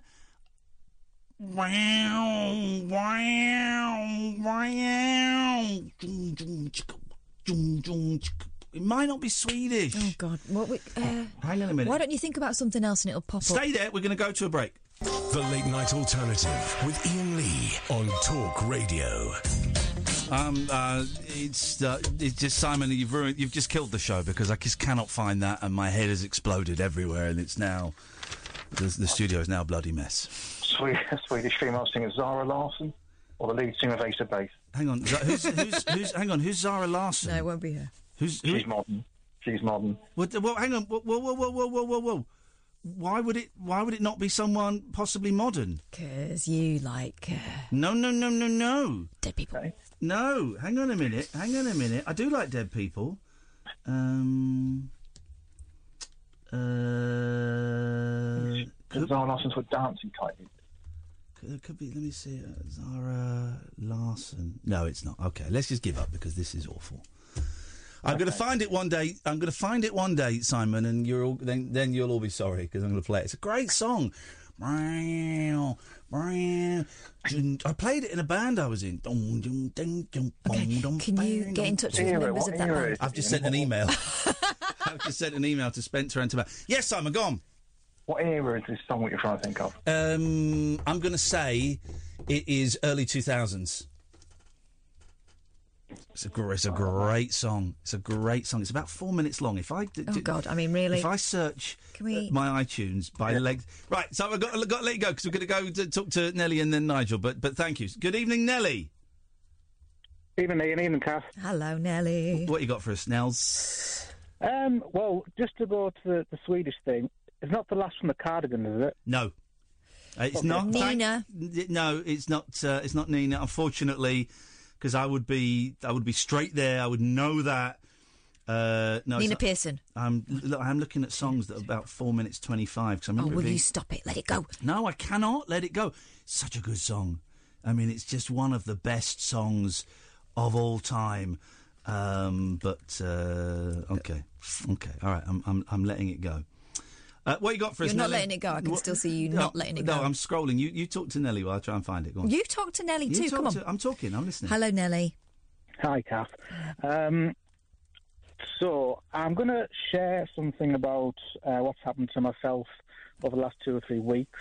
My bit of a gear change of a call that you sometimes used to describe. That's all right. That's what the show is all about. The reason I'm sort of sharing this is not to get sympathy, empathy, or anything like that. It's more to do with just a shared experience that maybe your listeners could, maybe I can learn from them, they could learn from me, or something like that. So, early January, myself and my good wife found out that she was pregnant, and then about beginning of February, she felt that there might be something not quite right. She was bleeding a little bit, and she was scheduled to do her first sort of meeting, which she has with a midwife, a week later. Yeah. And there was a scan, and there was something there, an egg, but no baby was there. They believed that the egg was only like maybe 6 or 7 weeks developed, but we sort of knew it was meant to be bigger than that. Yeah. And then the following week it was sort of confirmed that there was no baby there, basically. So, the problem is that is the options that were sort of given as to what to do next, because we can just sort of let time pass, and in the hope that she would miscarry naturally. That she could be given some medication to try and speed up the process, or there could be some sort of medical procedure that she would have to go through. So we tried to sort of, let nature take its course, but that it just hasn't happened yet. She's now taking medication to try and hopefully speed up that process, as it were. But it's still, nothing is happening to move on, and it's really hard. I mean, of course, every time she's gone to the hospital, I've been there to hold her hand and, give her a tissue or whatever, because she's upset by the whole thing. Yeah. But it is hard to sort of find the right thing to do, because as a man, it's really, it's nothing to do with me. She has this. She's going through this physical experience, this more intense emotional experience, and I'm at a loss as to what I can really do. Well, a couple of things. It is to do with you, but I get what you're saying. That physically, that physically, it's her experience that she is going through with what the horrific thing that she is going through, and her emotions will be her emotions. But your emotions will also be, are also valid. Whatever it is you're feeling, you are allowed to feel. You're allowed to feel crap. You're allowed to, you're allowed to, how are you feeling? Well, this is the thing. I mean, it sort of surprised me how easy, how quick I sort of moved on from it, really. Yeah. Yeah. There was very quickly, it was like an acceptance, and, it was just a case of trying to move on, as it were. I moved on quite quickly, and I'm almost, quite shocked at how easy I did get, through it, to be honest. Yeah. Well, it may be that you have. It may be that it comes and bites you on the bum at some point, because it's such a weird time, and you must feel like you're in limbo. Yeah, I mean, this would have been our second child, and we've sort of thought for quite a while if we would have a second child, and we were sort of unsure, and then we thought, well, let nature take its course. Can I ask a question? And we haven't got much time, but I just want to. I think I've got a handle on this, but I'm not sure. Have you, Nellie, already been able to accept the fact that there is no child, and therefore there is not a person to mourn? And is your wife still mourning that child that wasn't? No, I think that we have both accepted, but there's just that extra thing that she just wants to draw a line under it, and she wants to move on, but she just can't because of that extra bit of thing that she's got to do with her body to move on. I'm absolutely fine. I think she is fine with the whole idea that the baby isn't going to come. It's just the extra physical barrier that she has to deal with. Yeah. I've got a few friends that have been... someone I love very much has been through something that sounds almost identical to what you're going through there. Right. And I've had a number of friends who've had pregnancies that, for one reason or another, were not viable, didn't work out. And I do wonder about...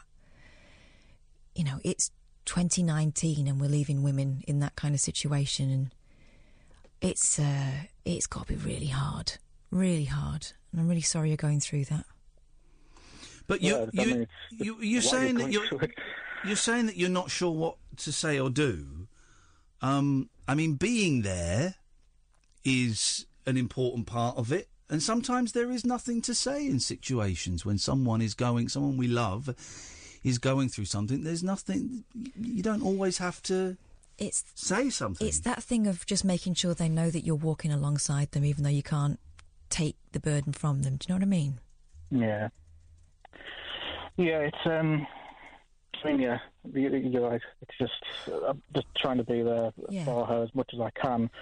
But, there are just times where you just sort of feel a bit useless. And again, a little bit guilty of how I managed to just get over it very, very quickly, really, myself. A little bit of guilt there.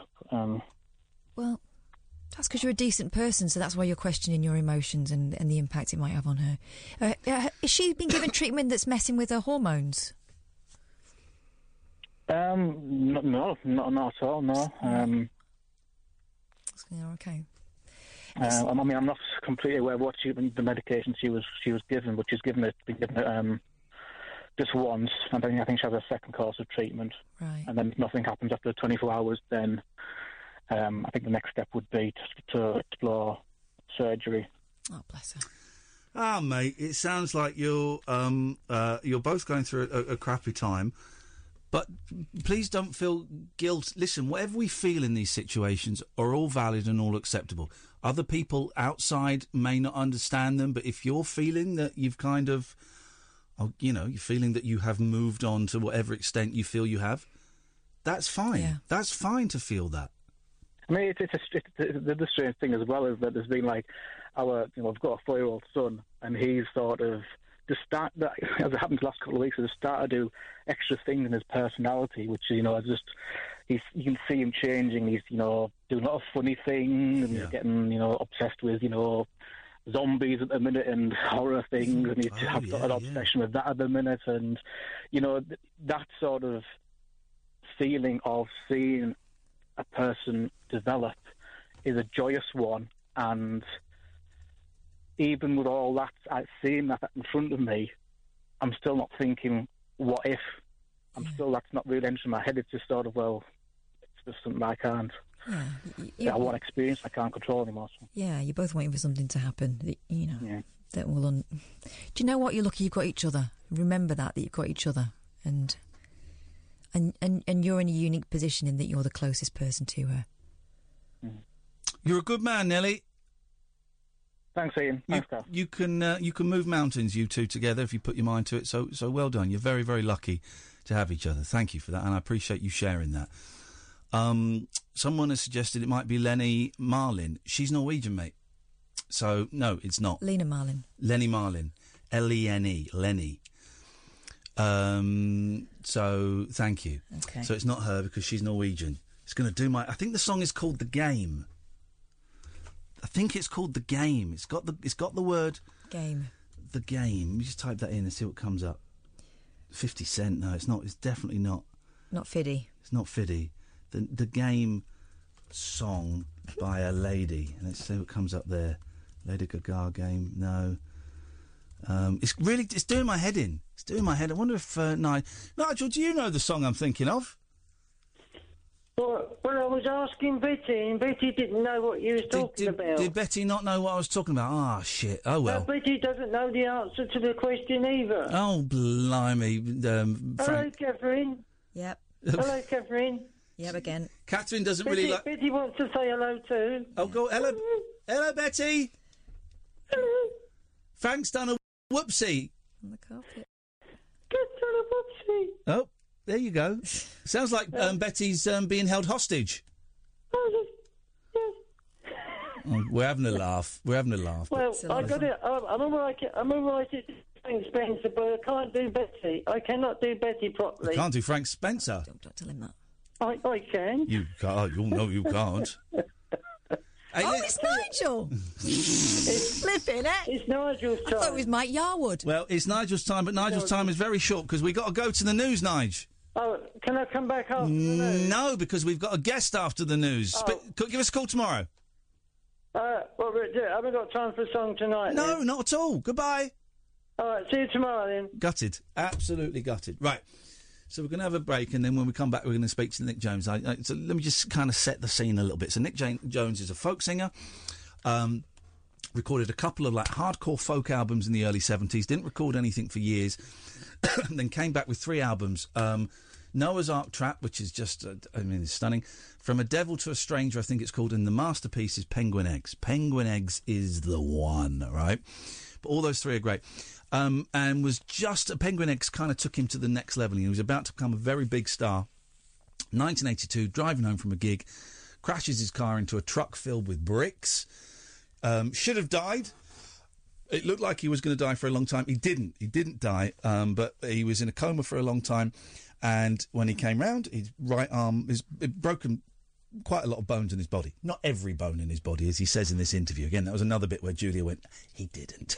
But he broke quite a lot of bones and couldn't play the guitar, and he had brain damage and terrible memory.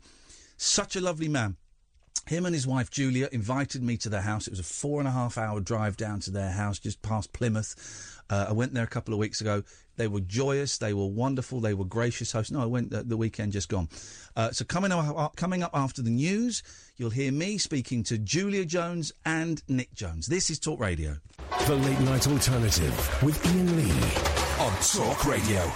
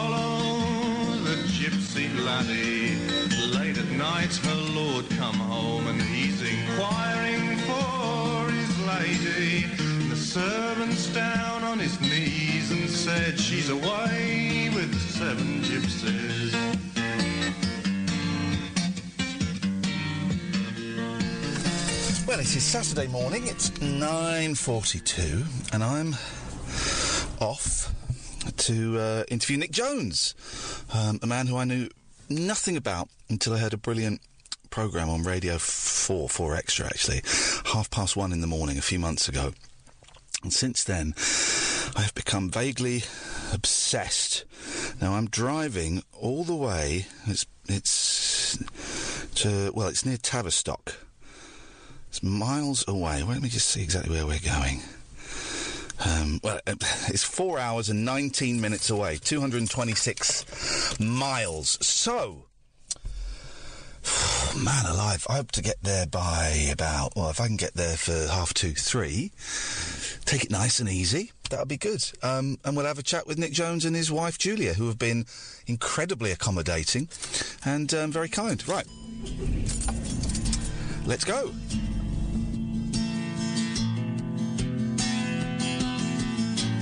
'56, I sailed on board a ship called Byron One. She's carried trawler men on deck and a harpoon whaling gun. Oh, you trawler men, come on, forget your snapper and your prawn, for it's out of Ballina we'll sail, fishing for the humpback whale. Hello, I'm Ian. How lovely to meet you at last. Oh, I'll be gentle with your hands. Nice to see you. Tendinitis or something like that. RSI. They don't know. They just give you a load of painkillers. Painkillers and a little thing to put on. Yeah. How are you doing? Okay, thank you. Nice to meet you at last. Yeah. Come through. Thank you. You're tall. I'm quite tall, yes. There is that. This area is amazing. It is. Beautiful. Yes. Absolutely beautiful. Which way? Did you come over Dartmoor? I came through Dartmoor, yeah. Nick. Hey, it's Nick. Ian. I'm Ian. Hey. Nice to meet you at last. How you doing, sir? Yeah, fine. I brought a bottle of wine just to say thank you very much for letting me come and say hello. It's nice to meet you. Yeah. Would you like Where did you come down from? Well, I'm Aylesbury. Aylesbury. So it's just taken 4 hours or so. That's not bad, actually. It's not bad, and it's a lovely drive. Yeah. Listening to some Nick on the way, listening to some radio. It was no mistake. What? Bad mistake. Bad mistake. Not a bad Go and have a think. Can I get you a tea or a coffee? Coffee will be lovely, please. White, no sugar. Proper coffee as opposed to instant? Proper coffee, if you have a proper coffee. All right, well, I'm in the house with Nick Jones. Nice to meet you, Nick. That's okay. How long have you been in this house? Because this is incredible. It's an amazing view out of that window. It's a lovely place. Yeah, I've been here about 10 years. Yeah. 10 years. So. Before that, we were in rubbish places at Yorkshire. And you can't say Yorkshire. Is Yorkshire rubbish? No. And what's the place? Cambridgeshire as well. No, that was rubbish too. And Chelmsford, that was even worse. So whenever we moved, I always hate the places where we moved. This is the first place where I actually moved in and wanted to be here. What's so different about this place? I don't know. It's just feels nice. You know? Yeah. And it was a wreck which we had to redo. We had to rebuild it. You know. Yeah. Oh, really? Okay. Yeah, a lot of it had to be rebuilt because there were no floors. You know, there were no, everything was a real mess, and the whole place was yellow. It was painted yellow, and it was ridiculous, awful place. It's now very tasteful white. Yeah. There are floors. You've got floors. Yeah, that's great. There are wooden floors over there. But your cat is drinking milk out of that milk jug. Come on now, Smudge. That's not for you, is it? Unbelievable. She likes milk. Cats like milk. Apparently, it's bad for cats. Yeah. You're not supposed to give them milk. I didn't know that. Yeah. I didn't know that. I thought that was something that they liked to have, and they were okay with it.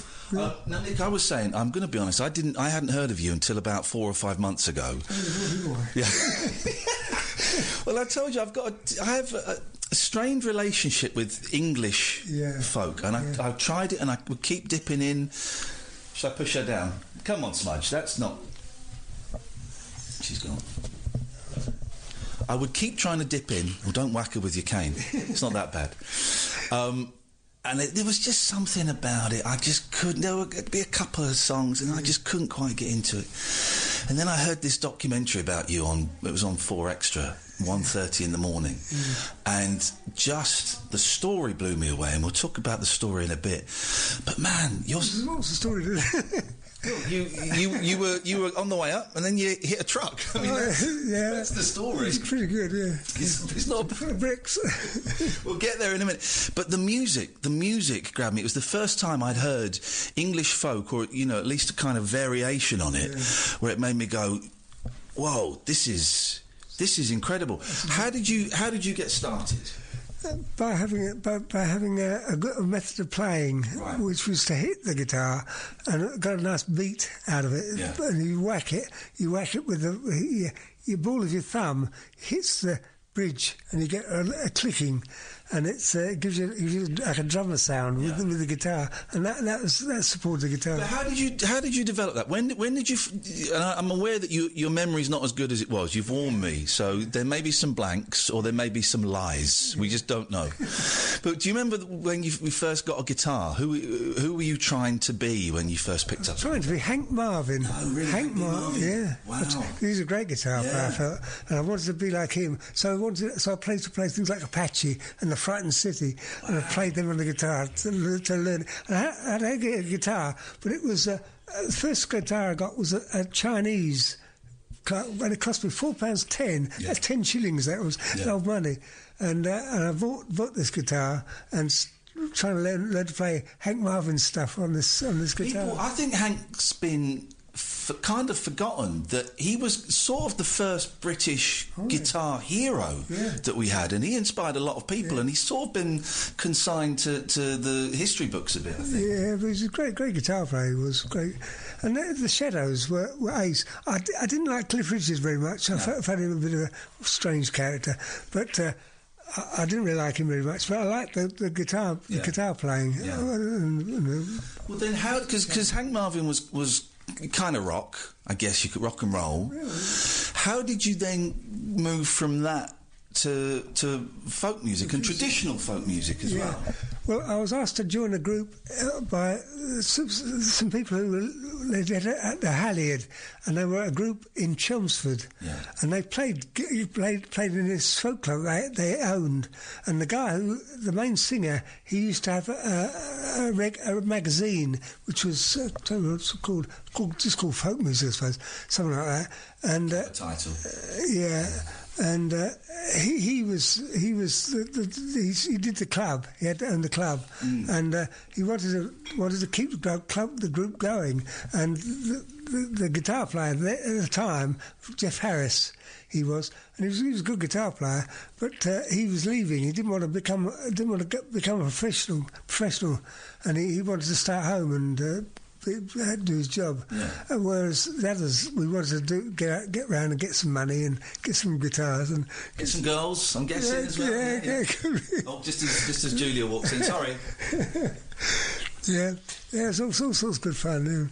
And then I played the guitar, so I said I'll help you out, play the guitar a bit in the group, and I'll go around with you. We'll do a few bookings, and so I've become a professional at that point, professional singer, because I didn't really like doing the jobs that I'd been doing. What were you doing? What was your day job? The best job actually was as a lifeguard in a swimming pool, the Chelmsford swimming pool, and that was really good.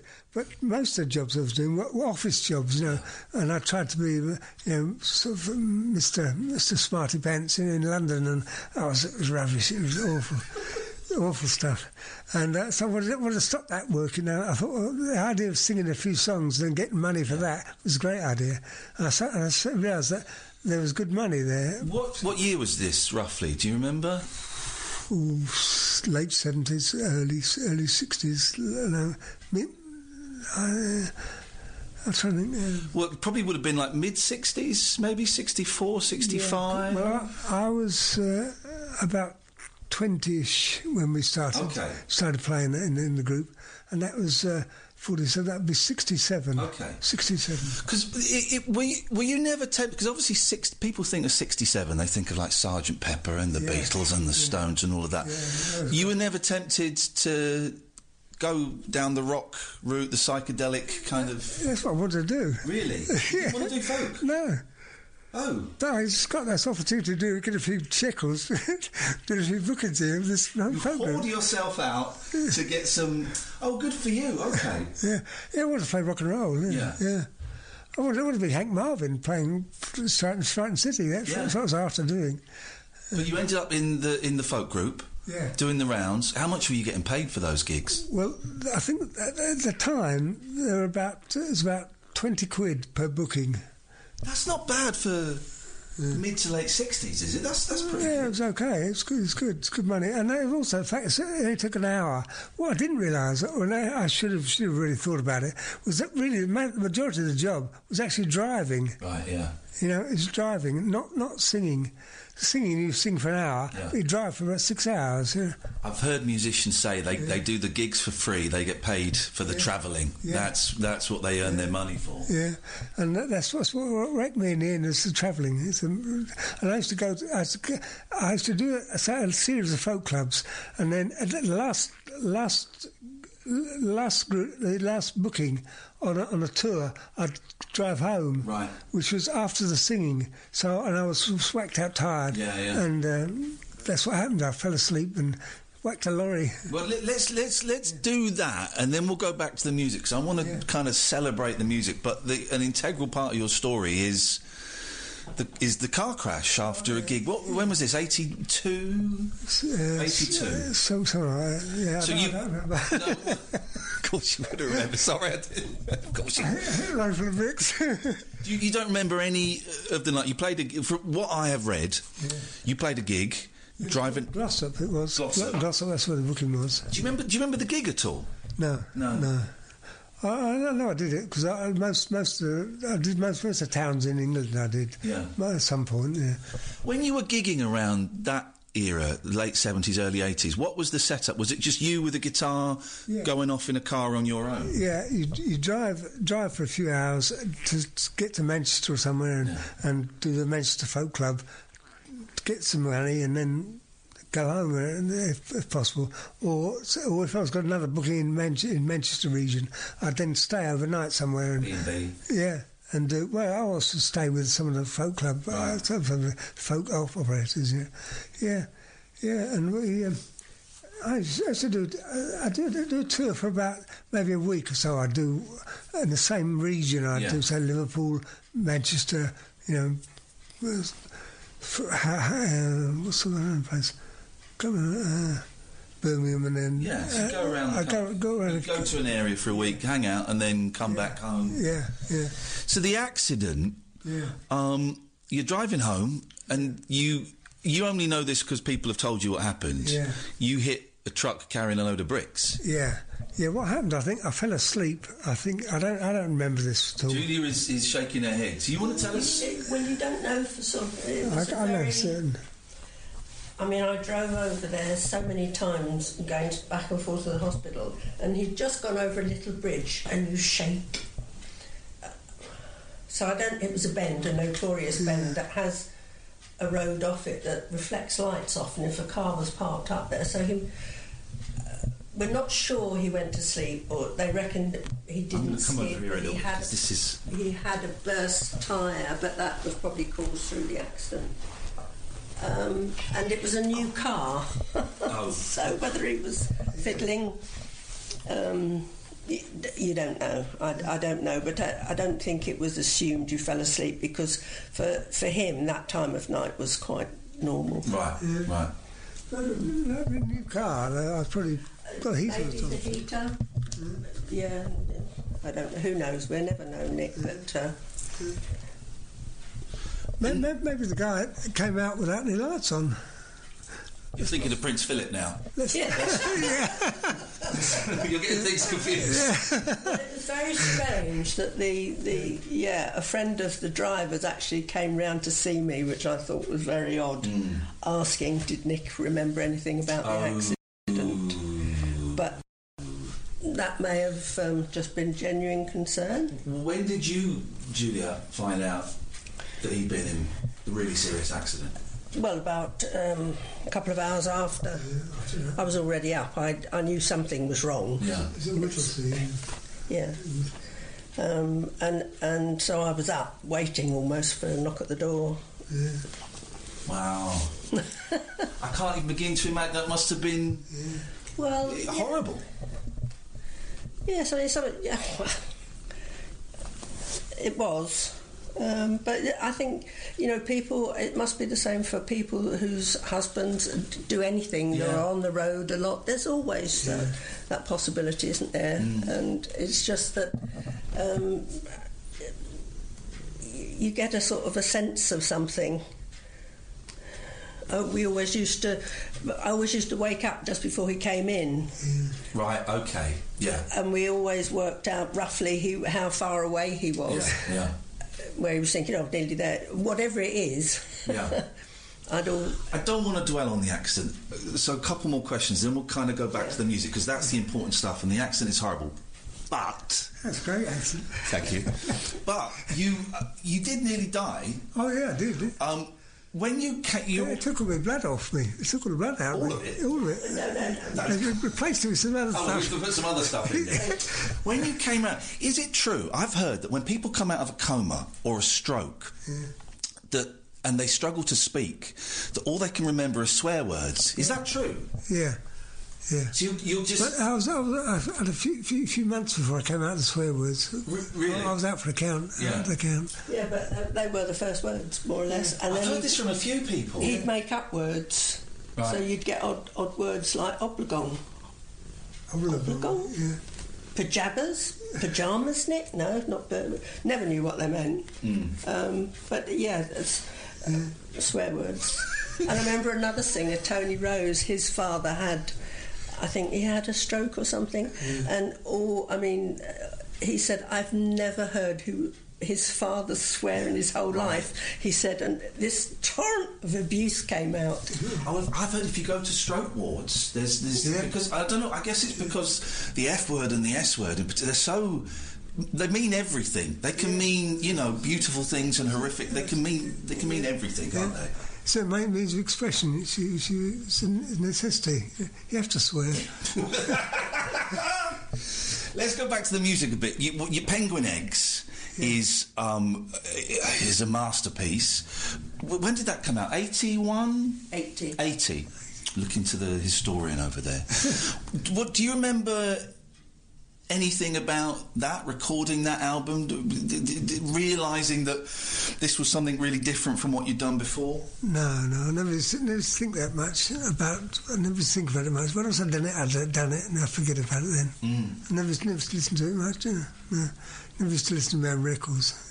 Because it's cited as like one of the top 100 albums of all time, one of the 50 albums you must listen to before you die. In between, who was it? Good rock singer, what's his name? Was David Bowie one of them? David Bowie, yeah, I know. And the Rolling Stones, yeah. Well, I was in between them. That's not bad, is it? Yeah. Number 79. Not that you're keeping score or anything, no. but that's something to be... that's something to be incredibly proud of. Great. And Bob Dylan nicked... Didn't he nick a song off you? Kennedy A.O. The arrangement. Yeah. Kennedy A.O. That's a great song. Yeah. He nicked it. Yeah, oh yeah. He's famously... I wouldn't want to call him a plagiarist, but... Oh, he's a great songwriter. He's great. He's great. But he's a little bit of a tea leaf as well. Oh, probably. He's a great performer. I just like him. I heard him in Perth, in Australia, doing a concert there, and he was really great. I'm late to Dylan. I couldn't get into Dylan for years, and then last year I think it was Blind Willie McTell. I don't know if you know that song. That opened the gateway to Bob Dylan. I'm seeing him in concert in July for the first time. I hear his concerts these days are very hit or miss. It's either going to be amazing or it's going to be a car crash. We shouldn't really use that phrase. I sorry. I just realised how inappropriate that was. Sorry, that wasn't deliberate. So you were saying before we started talking, you did the first two solo albums in 70, 71, I think they were. Yeah.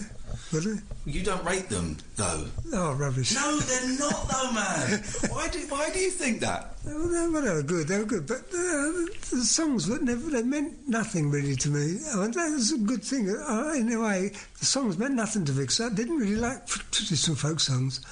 And what I wanted to do, actually, was, at the end, I was trying to change to become a contemporary singer rather than a traditional singer. Right. But I was known as a traditional singer who did ballads and all this stuff. And I didn't want to be that. I wanted to write songs myself. So I started to... So is that why there was the big gap between the first two albums and then the next album? There's a gap of sort of 7 years, something like that? Is that because you just didn't know what you wanted to say? Probably with me it's laziness, because I was very lazy. You're a lazy man? I've always been a very lazy man. Yeah, that's true. Yeah, I wasn't very lazy. Yeah. But it saved me in a lot of senses. Yeah. So if I wanted to become a songwriter rather than sing just a singer, you know. And I didn't really have any connection with any of traditional songs much, you know. Right. And so I wanted to sing songs which express what I felt myself. So are you saying, because I saw on one of the albums that you covered a Loudon Wainwright song and a Randy Newman song. Are those the kind of people you were aspiring to be? Yeah. Hit Me With the Rhythm Stick was one song which got me going. Really? Ian Jury? Yeah, it's fantastic. You didn't record that, did you? No, I didn't. God, I'd love to hear a Nick Jones version of that.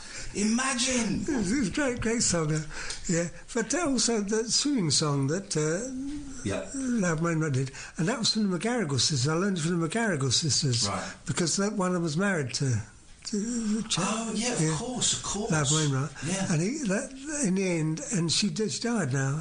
Yeah.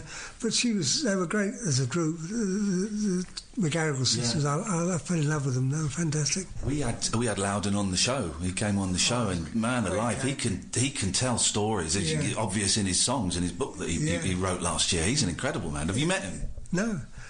Really? Never met him. He's a great guy. Yeah. I'm not saying he was a great guy. I don't know whether he's a great guy. He may have been a bastard, for all we know. No, I suspect not. I suspect he wasn't. He might be boring. He might be big-head, I don't know. He was being recorded by a friend of ours who told him that Nick had recorded the swimming song.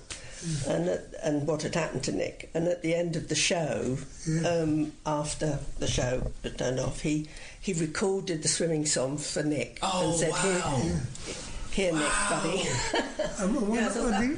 That's classy. A few other songs he put on the tape, didn't he? I don't know whether Daft did, but he did that for you. Yeah. So that was really nice. Yeah, it's good chat though. After the accident, did you were you frustrated? Because obviously you were physically damaged. You couldn't play guitar as well or at all as. At all. At all. Mainly because with right hand, everything on the right hand was outside the car. Everything was smashed, the legs, arms, everything, and the eyes, and everything. And it's outside, and the right hand was never there to play with the rhythm, because I wanted to. I didn't have to play the rhythm. That was your technique. Yeah, to get the rhythm, but I could never get the beats, and I had to spend ages trying to get the rhythm, being able to pluck the strings, and I couldn't organise these fingers at all, and they started to gradually, after a while, it started to come back. It's starting to come back now. And there's obviously a little bit of I hope this doesn't sound offensive, brain damage, in as much as that you forget words and you get a little bit jumbled and you're quite forgetful. That may be old age, Nick, I don't know. No, I had to relearn the whole language. Did you? Yeah, I had to relearn. And they had these lovely nurses, they taught me all these words that I never knew, like promise and will you and won't you. Wow. And amazing, they taught me the words that I didn't know. You know. As a performer and as a songwriter and as a musician, that must have been, frustrating. Can't even can't even touch the surface of it. Surely, how did you cope with that? Did you come out and try and play again, or did you kind of give up? What was the deal? No, I never gave up. I just wanted to play the guitar, and I just had to always practice and try and pick the strings, because I used to pick very individual strings and then whack them. And all things that my right hand used to do, and the left hand was okay. I could play the chords, but I couldn't play the actual notes right with the right hand.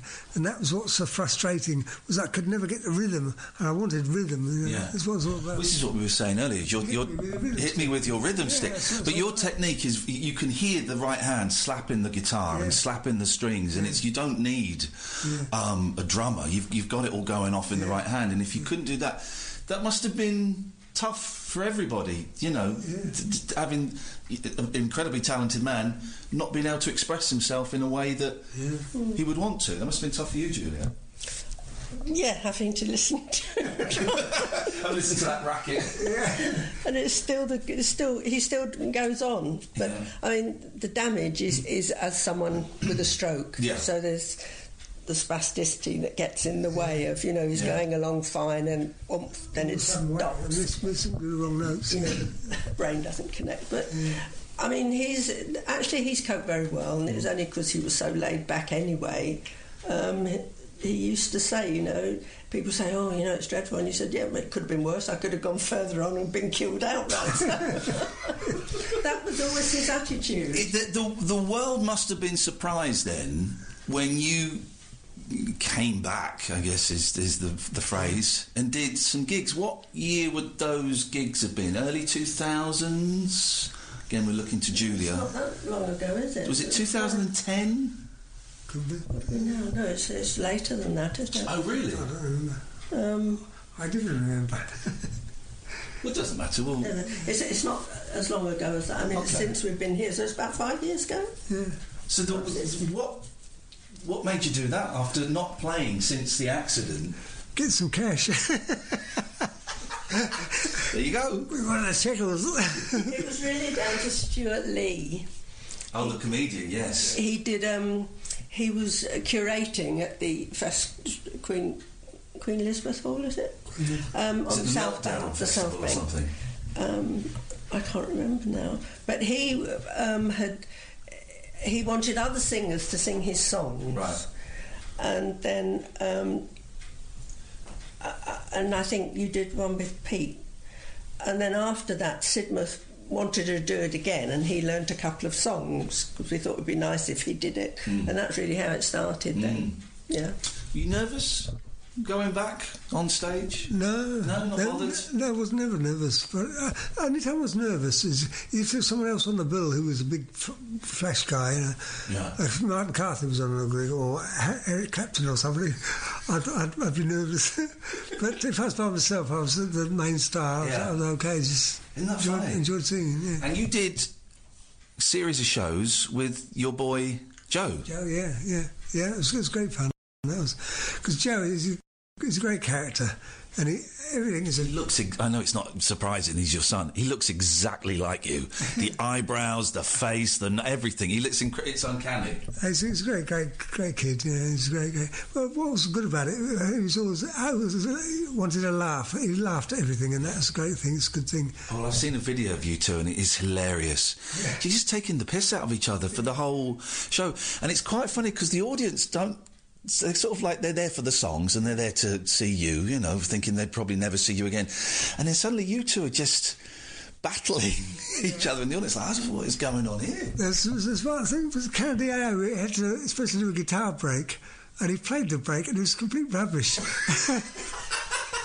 He followed wrong notes, it was out of time, it was hopeless, and I was taking the piss out of it then. You were telling me you didn't even know he could play the guitar. No, I didn't know, no. He'd learned over a period of time. He liked rock and roll. Yeah. He really didn't like folk music much, no. So what, he went away to college or something and came back? He was working up in Newcastle. Working. Yeah. And his... a couple of chaps he shared flat with, they were into music, and so really that's when he started playing with them. Right. Sort of got interested. And he was into, like you, was into rock and roll as well, slightly harder rock, I think, like Iron Maiden and stuff, you were saying. Yeah. What was it like being on stage with your son? That must have...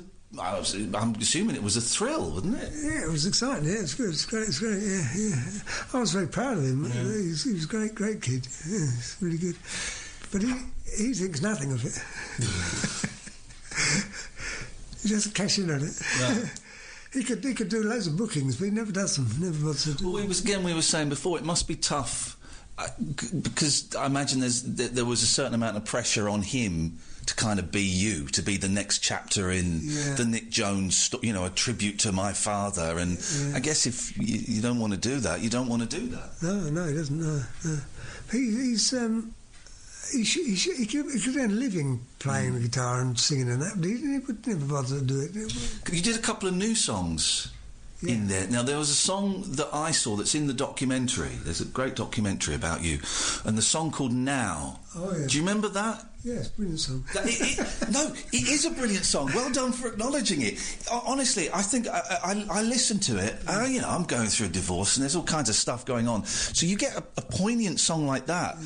Oh, it just gets me there, man. It's spiritual. The great thing is that the only point in time when we really know that history is gone and the future is not here yet, and what is here is now.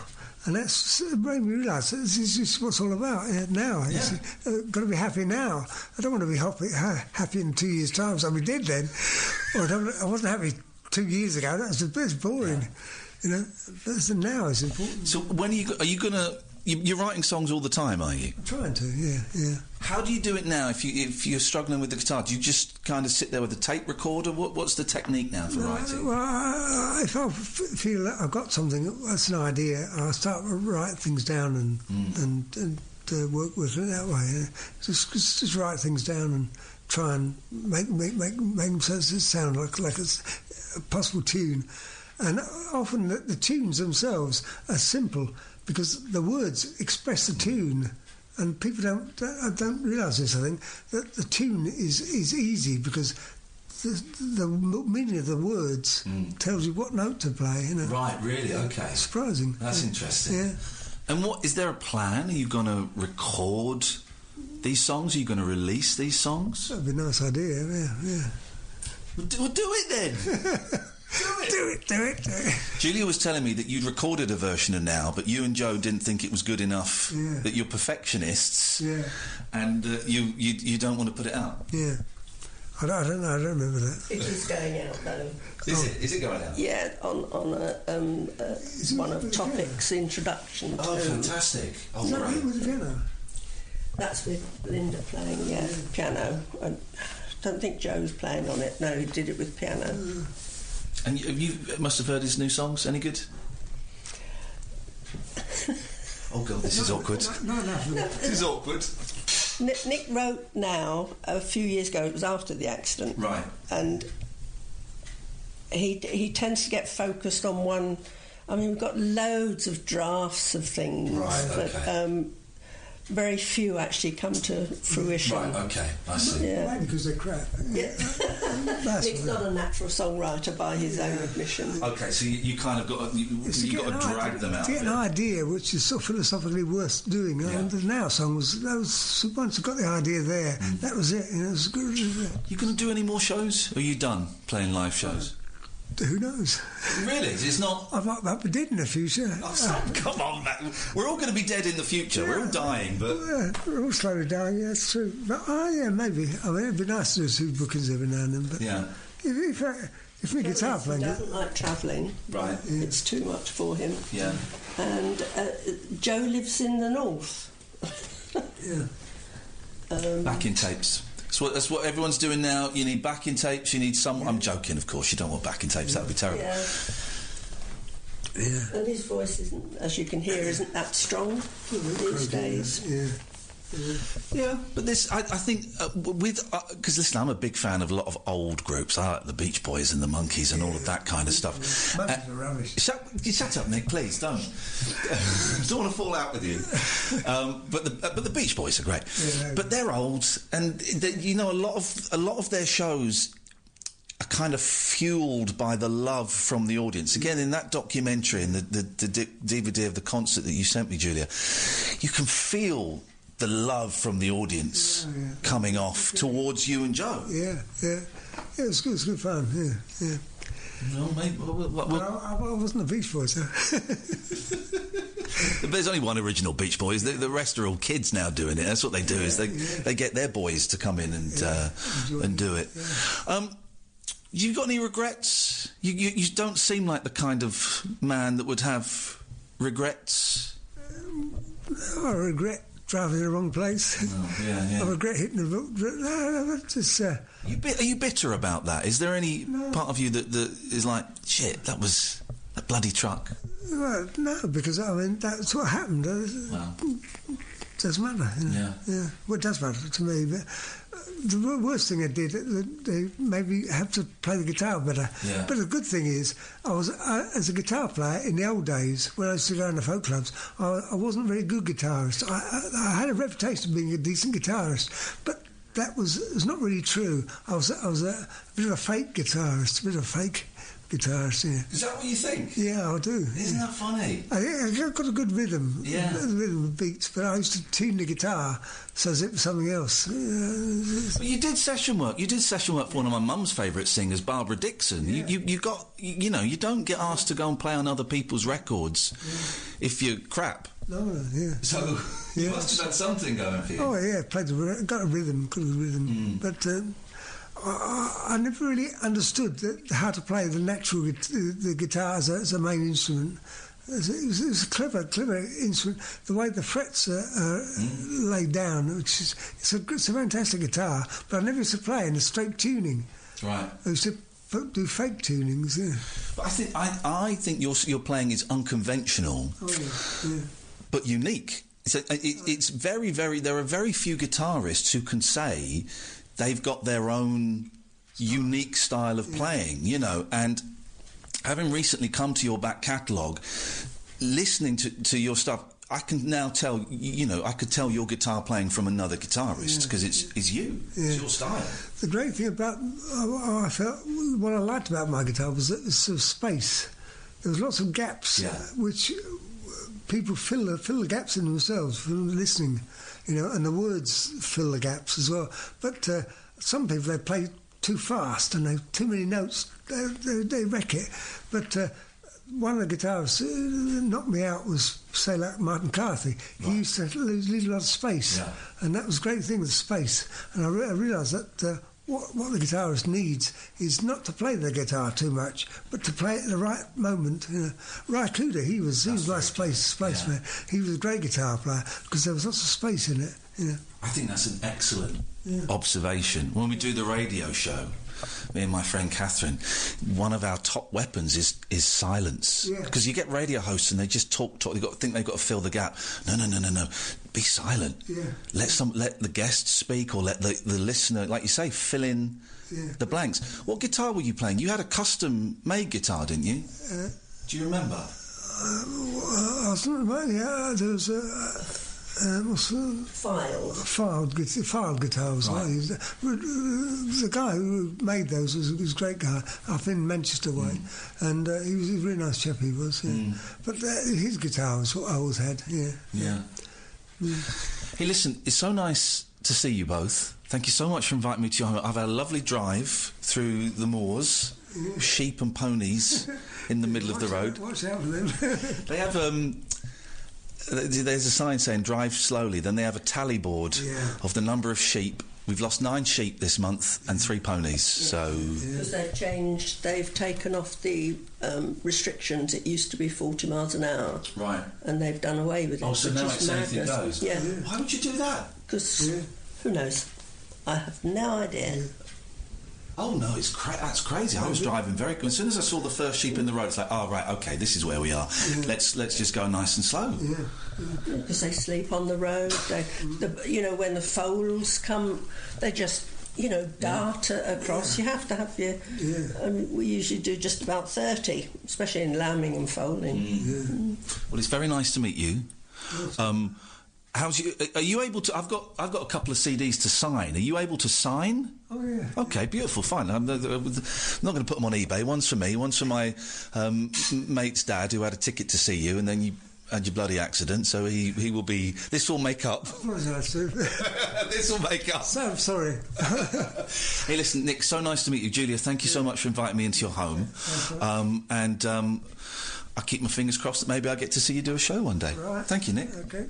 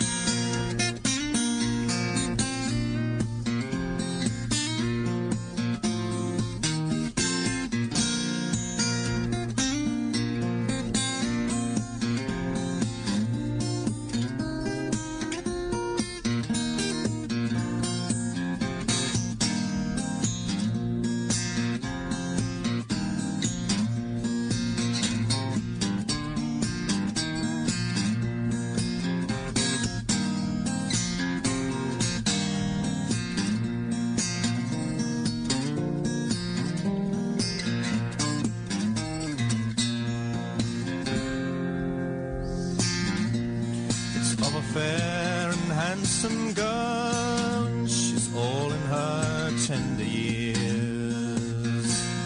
She fell in love with a sailor boy, and it's true that she loved him well. For to go off to sea with him, like she did not know how, she longed to see that seaport town called Canada, Isle.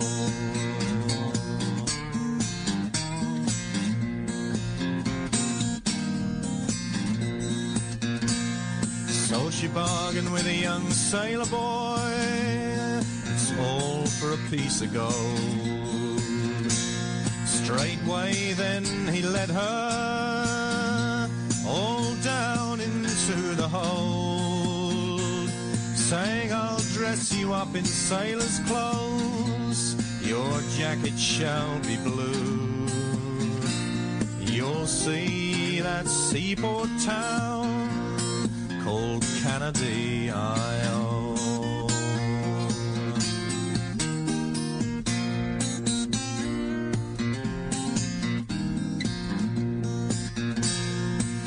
When the other sailors heard the news, well, they fell into a rage, and with all the whole ship's company, they were willing to engage, saying, we'll tie her hands and feet, me boys, overboard we'll throw her, and she'll never see that seaport town called Canada, Isle.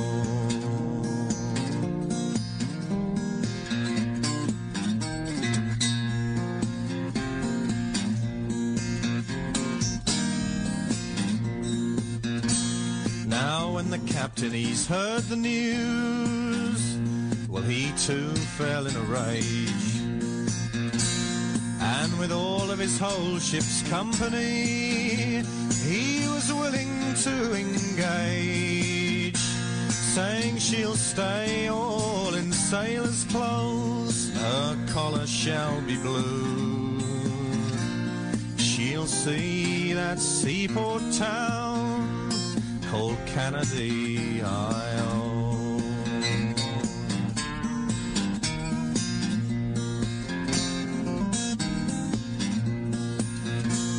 Now when they came down to Canada, scarcely above half a year, she's married this bold captain who called her his dear. She's dressed in silks and satins now, and she cuts a gallant shawl. She's the finest of the ladies down in Canada, Isle.